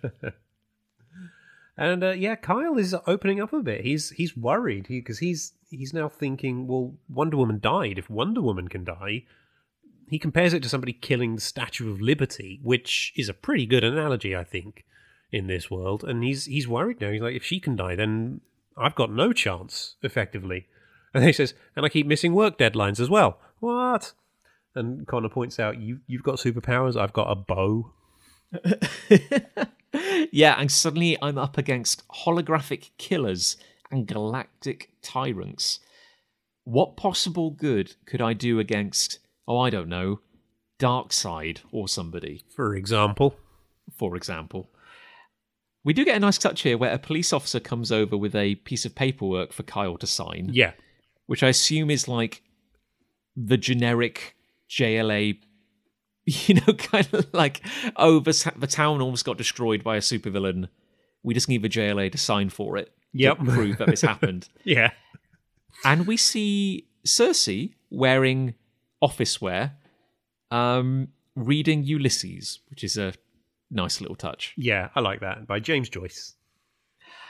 Or, oh no, it is actually the James Joyce one. It says right there on the cover, James Joyce. PJ, it's right, because you used your eyes. I did. And your rational brain, whereas I, blind, only saw Ulysses. There we go. But yeah, so, and Kyle continues to moan. He says, it was easy when I was the new guy and everyone would go easy on me, but now you and Aztec are newer than me, so I've got to like pick up more of the pieces. And he also talks about, again, like how his private life is suffering. He goes like, how can I look Superman in the eye and tell him I can't help with relief work in Star City because I'm late with the logo design for an internet cafe? And a nice little reference here as well, because he says it's easy for Wally, guys living in a mansion, racing around with a smile on his face, and then a quiet, I didn't say any of that. And until you told me, PJ, I didn't know that Wally had won the lottery. Yep. So he had a mansion. That was nice for him. Which is such a weird little touch. I had no idea that Flash was technically a millionaire. Yeah. It's how he can afford to be a full-time Flash. Was that the entire reason, do you think? I think so, yeah. I think they just didn't want to have because they had him reveal his identity as well fairly quickly. So I just don't think they wanted him to have to deal with any of the private life, second job, because that was very much what would happen in all the superhero books at that point. So to have a book where it was literally just he could be the Flash full time and not have to worry about anything else, and everyone knew. It's public knowledge that he's Wally West. Yeah, Wally West being the Flash is known at the moment. Later, I don't know how, I wasn't reading it, but later on, I think after Mark Waid leaves the book, Wally reclaims his secret identity. But that was around the same time that Marvel were having like Iron Man and Captain America and other people come out effectively and reveal their identities to the world. And at that same time, DC had Wally West basically go back in, reclaim his secret identity, and no one knew they were one and the same anymore. Huh. Wow. Okay. Well, there we go. Yeah. I just find it fascinating. I wonder how did he go about keeping his loved ones safe? That's always the flip side, isn't it? Money. Of course. I was just about to say it's easy when you're super rich like Tony Stark, but of course Wally was super rich. Not like Tony Stark, but rich enough. Okay. It's all making sense. So Kyle is, griping about how Wally has it easy. Connor is clutching his head. And he basically goes, look, it's okay. You're stressed. I'm stressed. I can teach you some really good meditation techniques. But suddenly, Cersei walks over. Although, of course, neither of them know who she is. And she goes, I couldn't help overhearing. I'm a psychiatrist. And you know what? I think you're right. And then, we get more Lex Luthor narration explaining Cersei's power, that she can manipulate men. Almost, there's a slight magical psychic energy to it. She can turn men into beasts and supermen, men of honor and will and impossible morality. She turns supermen into mere men. Yeah, and the two guys are like a little confused as she sits down next to them, and there's maybe like a slight, as you say, PJ, like a slight hint that there's maybe like some magic going on here because their defenses seem a little lowered. Yeah. But she basically goes on about how, look, you surround yourselves with aliens, immortals, perfect supermen from other planets, and you two are basically just human cannon fodder. and she just starts like unpicking all their worries and all their kind of like their little kind of, trying to find the right word for it, like their insecurities. That's it. So she's like, Superman let your father die, Green Arrow, and Kyle, you're so desperate to replace your lost father that you'll willingly obey any authority figure. Yeah, and then she goes one step further and sort of says, you don't think they know exactly how to manipulate you? The Martian's telepathic. And Kyle suddenly goes, wait a minute, how do you know about my dad? Because, yeah, Green Arrow being the son of Green Arrow, even though they don't know the secret identity, that is a connection you can make. But yeah, how would she know about Kyle's dad? And he does start to think, this isn't right, we should go. But Connor says, where was Superman when Ollie died? And he decides he's going to stay. I do like the idea that maybe the only reason Kyle was able to kind of walk away in a befuddled state is because he had the willpower of a Green Lantern. Do you think there's anything in that? Yeah, I think there is also historically an element of the ring does have a certain amount of protection against psychic attacks. Mm. Even so, he still is kind of clueless. Like, he doesn't really know what's going on, but it's maybe just enough to stop him being completely sucked in, I suppose. A combination of the willpower you need to be Green Lantern and the ring's own defenses mean he's just about able to fight it off.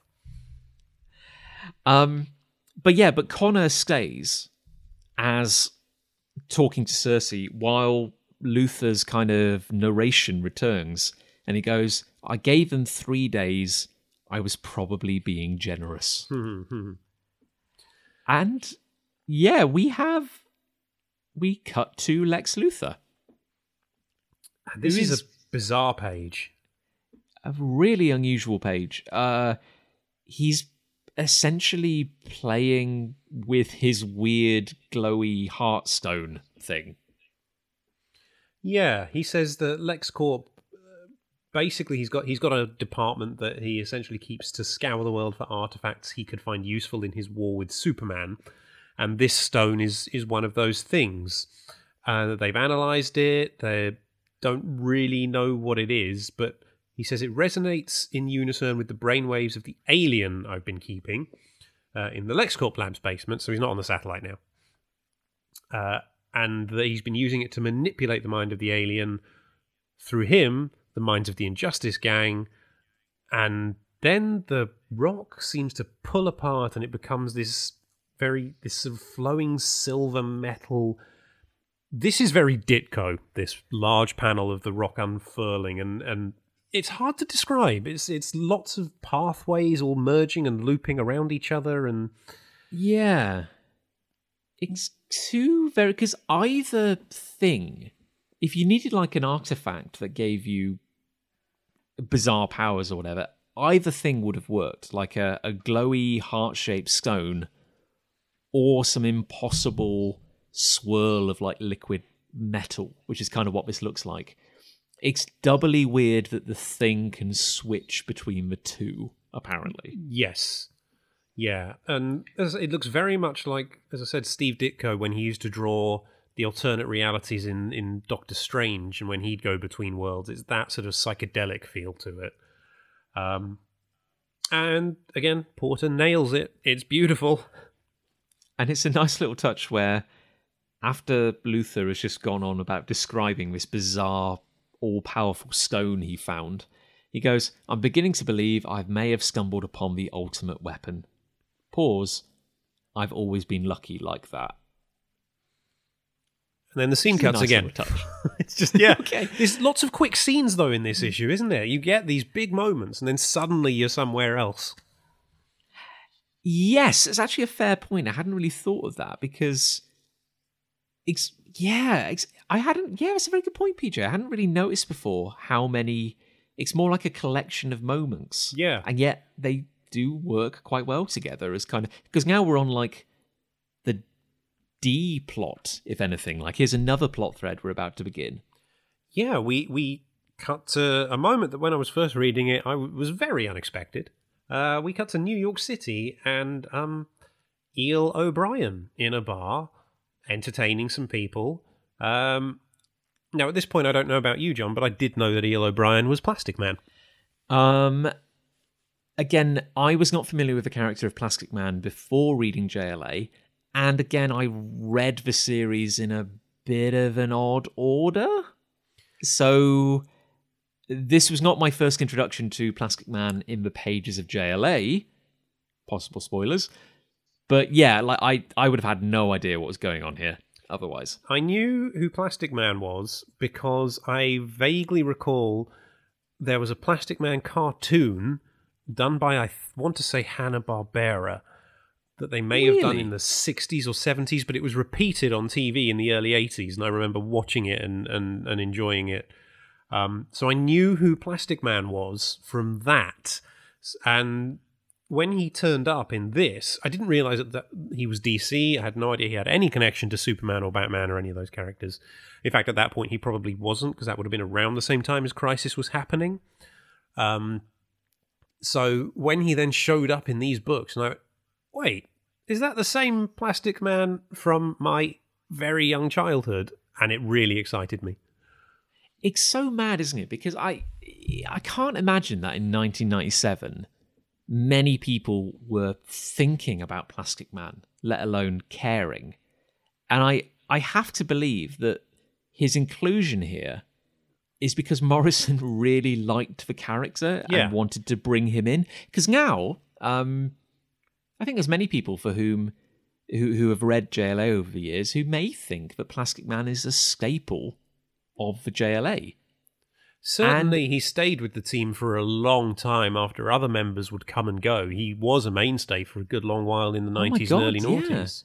And other creative teams who would pick up the series after Morrison, they really ran with him. Yeah. Like the idea that there was just like a wacky prankster on the team. But again, it all began here, really. Like Plastic Man had no association with the League that I can think of before this. Yeah. And he's in this bar when he's approached by Matches Malone. And I have to say, this page was my first encounter with Matches Malone. So at this point, I didn't realise who Matches Malone really was. Same here, actually. Like, this is the first time I would have had no idea. Like, who the hell is Matches Malone? Like, what's going on here? And oddly enough, it wasn't until Morrison's later run on Batman Incorporated that I saw him play with the character again of Matches Malone. You know, but for me, it was like a direct link between Rock of Ages and then 15, 18 years later, Batman Incorporated and Matches Malone. The only two times I've seen it. It was later on. There were some other Batman stories I read later on which had the Matches Malone persona in it, and that was one of them. Oh, okay, now I get that page in that issue of JLA. And then there is, and again, didn't notice this first few times I read it, did notice it on maybe a third or fourth read through. There is another little moment later on where you go, oh, there it is, right. Yeah. So for the benefit of anyone listening, and correct me if I'm wrong, PJ, Matches Malone is another alter ego of Bruce Wayne. Yeah, it's someone he becomes when he needs to basically go into the underworld, the criminal underworld, not the, Lucifer underworld, the other one. When he needs to go and meet up with some gangs and get some information out of them, he adopts this gangster persona of Matches Malone, who it turned out was a real person who died, and Bruce Wayne adopted his identity to use in this manner. Right. There was a whole story about it, and I cannot remember a lot of the detail but I do remember that being that's when the Bat family found out, wait, Matches Malone was real? Yeah, because Matches Malone just basically looks like his kind of characteristics are wears a suit. I mean, obviously looks like Bruce Wayne because he kind of is Bruce Wayne. But always wears sunglasses, has a mustache, and kind of obsessively strikes matches in his hand. Like, that's like his quirk. He's just always lighting matches. Yeah. and he's like a low level criminal, sort of the persona at least. Yeah. You know, I gotta say they do some fun stuff with him in Batman, the second section of Batman Incorporated, written by Morrison, which came during the New 52 reshuffle. So frankly, the ongoing storyline he'd been working on got completely scrambled by New 52 happening halfway through. But he does some fun stuff with Matches Malone there, where Bruce Wayne spends a couple of issues in the persona of Matches Malone, and you do get to know him. I know he's not a real person, but you get to know him more as a character, and it's quite kind of fun. He's comes across as like an honourable gangster in a way. I haven't read those. I'll have to check those out. That does sound good. They are. It's like a gem in the middle of frankly, a bit of a messy storyline. It's not a neat conclusion, shall we say? But yeah, those are fun. Those are fun moments. So Matches approaches Eel O'Brien and just says, "Name's Matches Malone. Batman sent me," and O'Brien ignores him. He just keeps talking to the ladies, and then Matches, let's say, puts on his Batman voice and just says, "I have a match. There's more oil in your hair than they got on the beaches of Q8. Think about it and talk to me, Plastic Man." And at that moment, Plastic Man, I think, realises who's in front of him, because his eyeballs pop out of his head and his tongue turns into 3 trumpets and he screams. It's a striking moment. Like I have to imagine that not many people reading this at the time would instantly get what was going on here.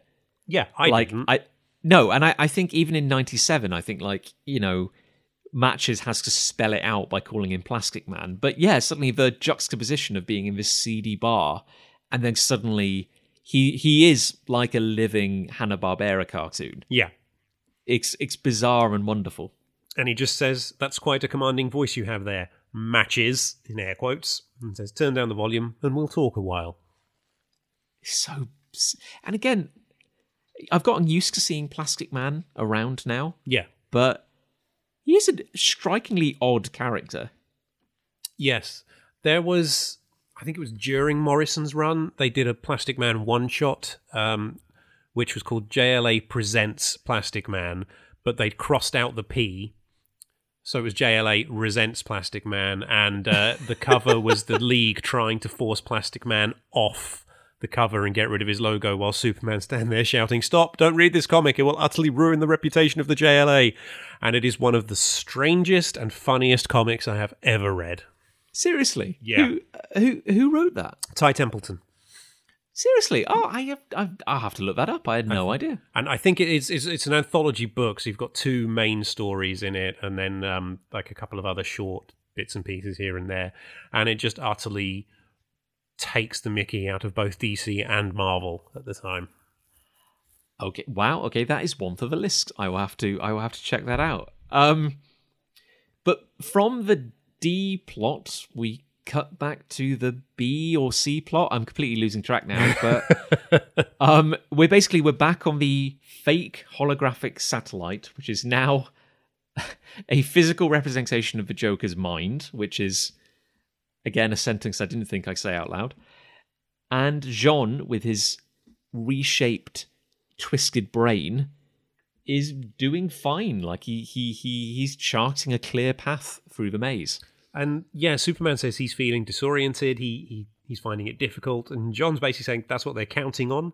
Reason is the core of your being. They threaten you with unreason. But the way Porter's drawn him on this, it's the Jean we know and love. He's just, the pose and the facial expression is disturbing.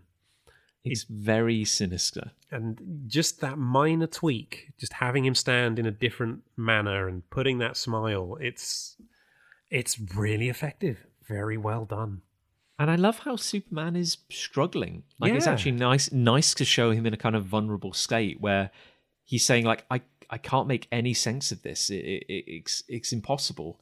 And Jean goes, well, from the Joker's perspective, there's only one path. There's only one straight line through this madness. And Superman's like, you're barely making sense. And Jean just grabs him by the hand and says, trust me. It's quite a nice little touch. Well, yeah, it's take my hand, Superman, trust me, is a close-up panel circle of just Jean's hand grabbing Superman's hand, but something about it just feels so sinister.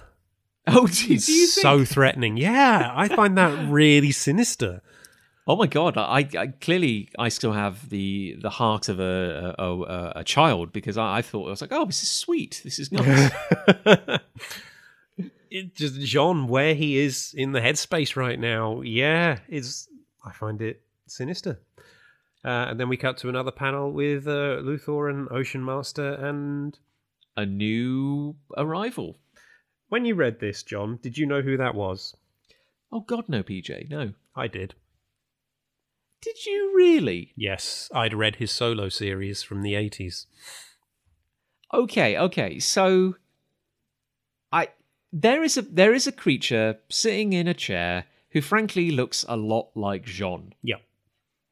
Now, I don't think it's too much of a spoiler to say that this is Gem, son of Saturn. Yes. So apparently only you and Grant Morrison knew and or cared about Gem, son of Saturn. So, in the late 90s, when I was still at school, a friend of mine and I, we'd walk home, and there was a Oxfam bookshop on the way home from school, which we'd go into occasionally. And one day we went in and we found a huge stack of old Marvel and DC comics that they were selling for like 20p each. And between us, I think we bought the entire stack, and then we both went home and read them and swapped, so we could both read what each other had bought. So between us, we got the complete run of the 90s Luke Cage series, the early 90s one, half of the entire run of Alpha Flight from the 80s. Wow. The complete Amethyst Princess of Gem World, and every single issue of Gem, Son of Saturn. So somebody really had a thing for Gem comics. Yeah. Somebody would only collect something if it had Gem in the title. But I actually really like I haven't read it since then, but that 80s Gem series I really liked, because he's such an innocent character. He's from one of the moons of Saturn, and he comes to Earth, and he's got super strength and telepathic abilities, but he's such an innocent. He doesn't really understand how the Earth works, and he befriends this child named Luther. Not that one. And yeah, it's just a lovely series, and so when I saw Gem in this, I got really excited. Your heart leapt. It did. My question is, at the time when Gem, son of Saturn, was created, and in his series, was it ever addressed? Was it directly story related that he was so much like a Martian? Not that I recall. Because I want to say I've read something since that this might have been a retcon that said that his species are a spin-off of the Martian race. I'm sure I've read that somewhere as well, but I don't think it was in that series. I mean, even if you look at him here, his hand only has 2 fingers on it, and they don't have the shape-shifting ability either. It's just the strength of the flight and the telepathy they can do. But yeah, I do recall somewhere someone made the Gems people were an offshoot of the Martian race. Did he always have the big kind of fat brow ridge that Jean also has? Like really kind of exaggerated eyebrow. Yeah, skull? I think so. Yeah. Oh, okay. God knows, that feels almost intentional. In that 80s comic, he was a brighter shade of red. He wasn't this sort of darker, purpley. It was very bright, vibrant red colour. Mm-hmm. Well, I'm glad he made you happy, PJ. I'm glad. I think I must be the only person that Morrison wrote that for. It's just me and Grant. We're in this together.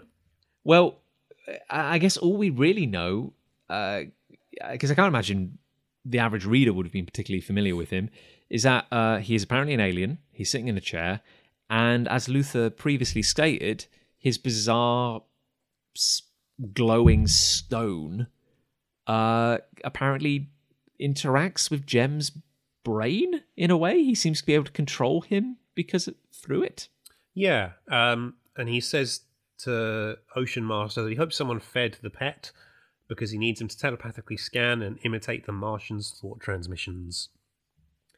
Now, again, it makes a terrible kind of logic. Like, if you were Luther and you were trying to take down the League, you'd need some kind of plan to deal with the psychic alien.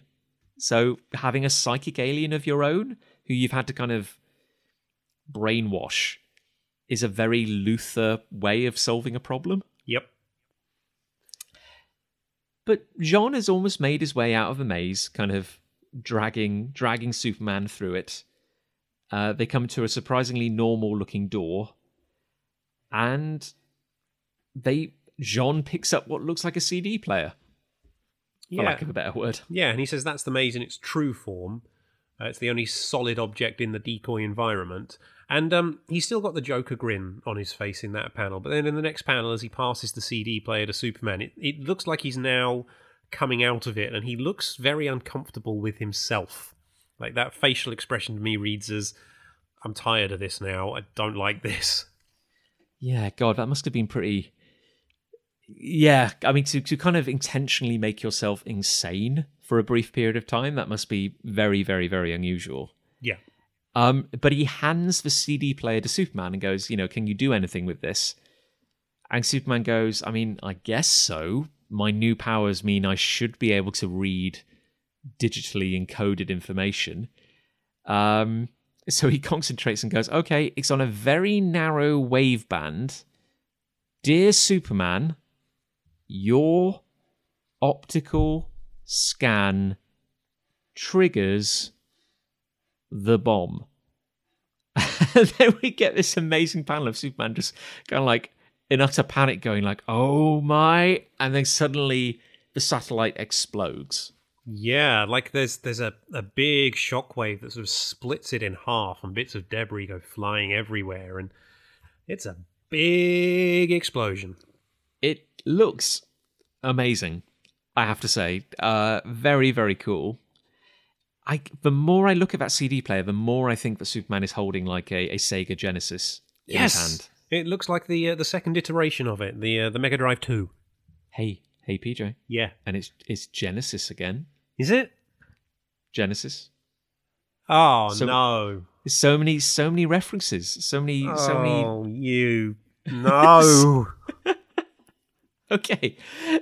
So to save PJ from that, we cut to the Q plot or whatever thread we're currently tugging on. The Watchtower, Metron, Flash and Aztec, and Aquaman, and you could be forgiven for forgetting that was happening. And most of what Metron is saying here is kind of like in bold, like he's just kind of like shouting the whole thing. Yep.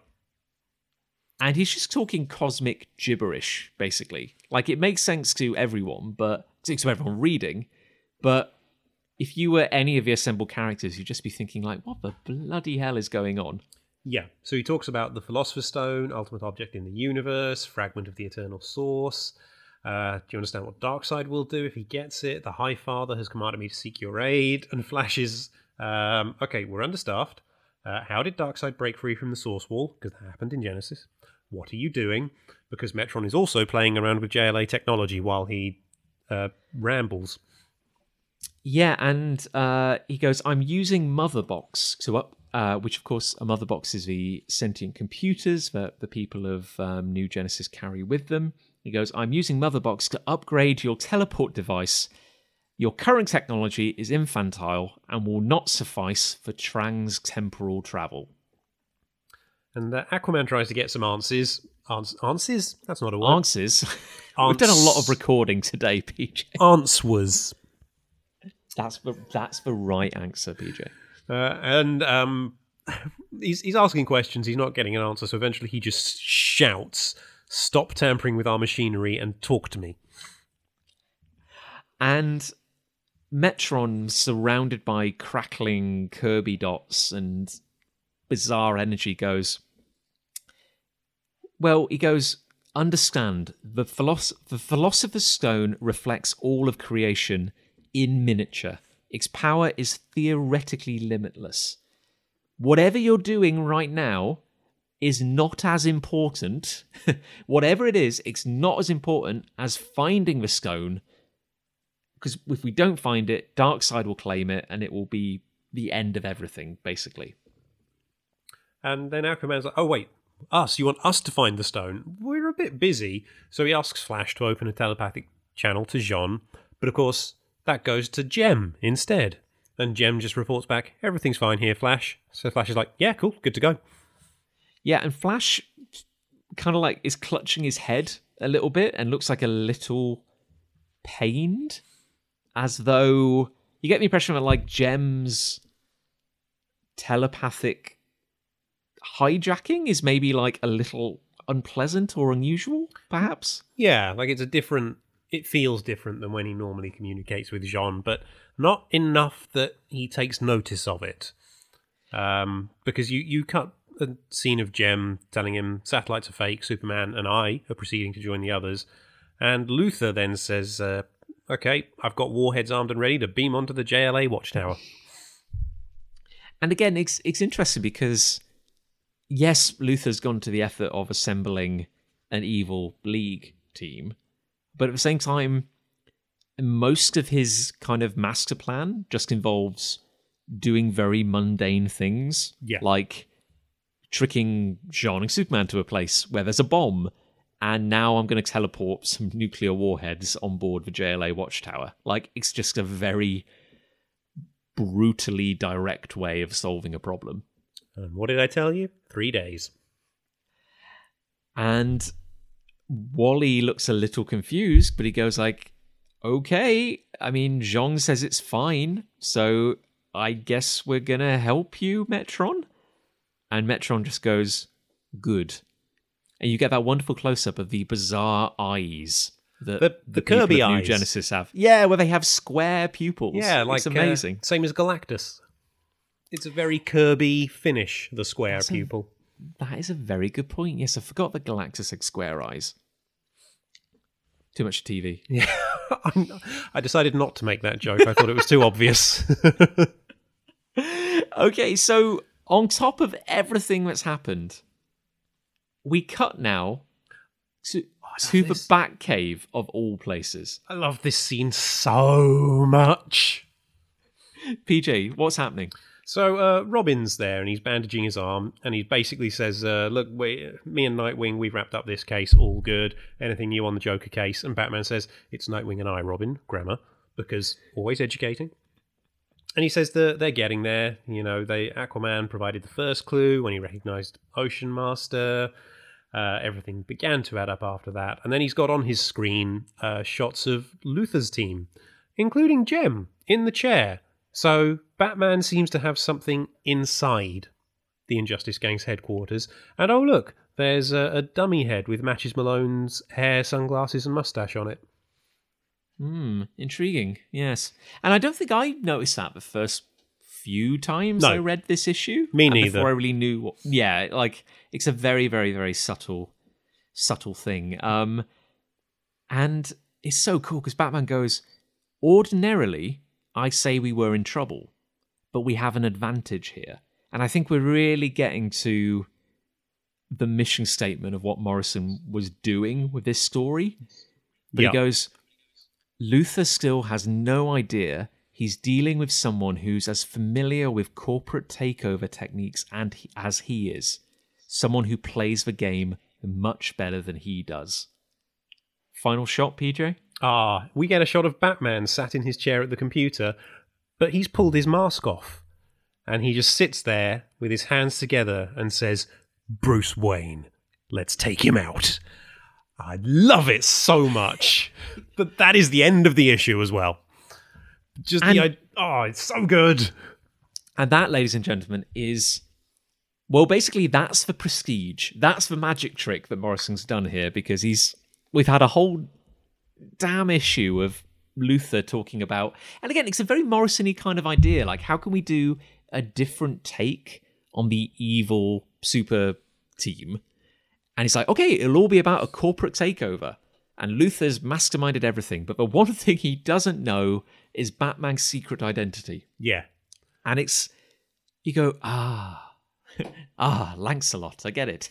Yeah. It's brilliant. It's a JLA battle, but it's done through the medium of Lex Luthor and Bruce Wayne having a corporate fight. And it's just one of those genius ideas that you're like, why hasn't anyone done that before? And again, like, you know, if Morrison weren't already writing JLA, if I was in the DC editorial staff, I'd be like, get this man on JLA. Like, he knows what he's doing. Yeah. And God, PJ, yeah, this is why this series is remembered and why it's something special, because it isn't just that it's well written and well drawn. It's like, it's so inventive. Just so much like weird things going on. It's bizarre. And probably one of the weirdest things about it, though, is how different it and where it's going to go in the next issue. Everything is just... This whole storyline, so much is packed in. And that's what I was talking about earlier, when this issue is a lot of quick scenes all stitched together to make this one whole story. You could almost say it feels like a lot of setup, but it's more than that. There's a lot more going on here. I do think there's an element of Morrison had to fit some of the Genesis crap in the first part of it, so maybe little bits of it here and there are sort of held over that he would have put in the first issue. But so much happens, and the places it's going to take us to are... You wouldn't see it coming, I don't think, if you were reading this on a monthly basis. No, you'd have no way of anticipating what's coming. And I've read this issue like so many times in my life. I've completely lost count. And reading it this time with you, PJ, it is actually insane how much happens in this issue. Like, so much happens. It is astonishing how much got squeezed in. It's an issue of JLA where Green Lantern sucks up a huge chunk of ocean and sharks and dumps them in the sea elsewhere, and you've forgotten that several pages later because of the next big thing that's happened. Yeah, it's like I guess Morrison is sometimes criticised for packing in a bit too much, like for kind of like overloading a story. And I've got to say, like, this is an example where he balances it perfectly, I think. Because there's a lot going on in this story, and it doesn't have the clean kind of thoroughfare that something like the Heaven on Earth story had. Yeah. Which was just aliens are attacking. A plot, B plot, the moon's falling into Earth. Like, that was it. Yeah. That's all you get. There is like, this is really bitty because there's this scene, and yet it doesn't feel disjointed. Like, it all feels like it's part of something bigger. Yeah, it all holds together, and I would say that, like, he's got the balance perfect in that I think one more detail, one more little plot element would be too much and would tip it. He's found the line, and he's walked exactly up to it and stopped on it perfectly, I think, with this issue. Yeah, because I we'll get to it in time, but I personally feel there's a couple of moments towards the end of this arc where I think he almost had too many ideas and not quite enough time to let them breathe. But the last issue is more pages. Part 6 of Rock of Ages is a larger sized issue. Is it really? Yeah. Interesting. I don't think it's double sized, but it is definitely bigger. I don't have page numbers in my book, so I can't tell you exactly how many pages it is, but yeah. Okay, that is bizarre. No, okay, I'm curious about that because right now he's balancing it very well, I feel. And we know, and again, I'm very excited for what's about to come because I think now he's done all the setup, you know, because we've got all these things set up. We know where all the pieces on the chessboard are. What follows is kind of more streamlined because we know, like, he's got everything ready now. And then this kind of incredible adventure is about to begin, for lack of a a better word. Yeah, everything has a bit more space to breathe in the following 4 issues that make up the story. It's all given a bit more space and a bit more time to linger on it and fully take it in and understand it. Yeah, but it's crazy how much happens in this issue that certainly by the end of the trade I'd forgotten. That Batman moment at the end always stayed with me. That's probably the key moment from Rock of Ages that always stays with me is the Bruce Wayne, let's take him out. But so many other things in there. It's like, oh, wait, yeah, that did happen. It's interesting because when Morrison started his Batman Incorporated run, it opened with an oversized kind of like an issue 0, but kind of like more like a, I don't know what you'd even call it, like a prestige kind of storyline. Drawn by David Finch, which was basically setting up the new arc and like the mysteries they're going to face. And it ends on a panel. And bear in mind, this was like from kind of, I want to say like 2012 sort of time. It ends on a panel, which even then people were like, this is like that panel from JLA. Oh, really? Because it's a shot of like Batman leaning in his chair, kind of like arms, like hangs kind of steepled in front of him. And everyone was going like, oh, this is like that moment in JLA. This is like, and frankly, the JLA moment is better because it's kind of crazier and more iconic. But it clearly did make a bit of an impact because, yeah, it was still being referenced like, 15 years later or however long it was. It's the Wizard magazine. It's one of the ones I remember. Their JLA special. It was one of their top 20 moments from Morrison's run. Was that moment? So. Oh, interesting. Yeah. That'd be fun to track down. Actually, I've never read that article, but yeah, God, like if I've you're still doing got it in the next room. I'll make sure I have it with me next time.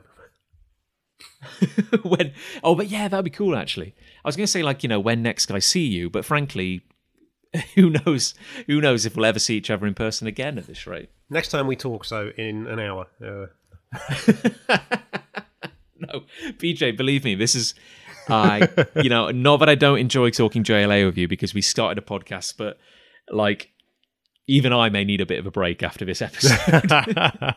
It's too much awesome to fit in. Do you have any final thoughts, PJ? Anything we haven't covered yet? No, not well.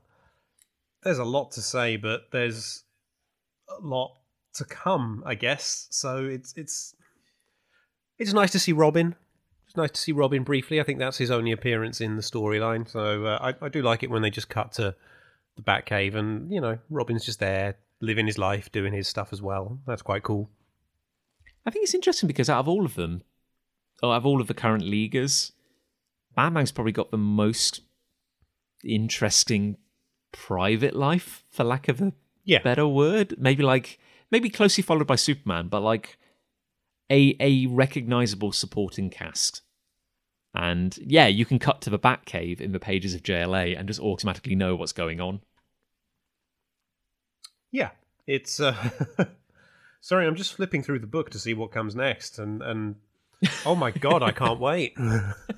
You're just getting caught up in the excitement. Yeah. Well, on that note, because we're clearly already anticipating future amazing content, let's call it there, eh? Sounds good. Yeah? Yeah, Sounds why not? Good. Okay, so a massive thank you to Gav Mitchell for drawing our incredible cover art, which still continues to dazzle. And to Elliot Red for composing and performing our stupendous theme tune, Justice. And if you enjoy hearing PJ and I ramble on about JLA, ramble on about our memories of a halcyon age, because clearly we like nostalgia. You can follow us on the social medias, and our details are in the description. I don't have anything to add to that, really. No, PJ, the king of the sign-off, who's never disappointed. Would you do the honours and say goodbye in your own unique fashion? I shall. I'm going to today do it in the medium of mime. Gasp. There we go.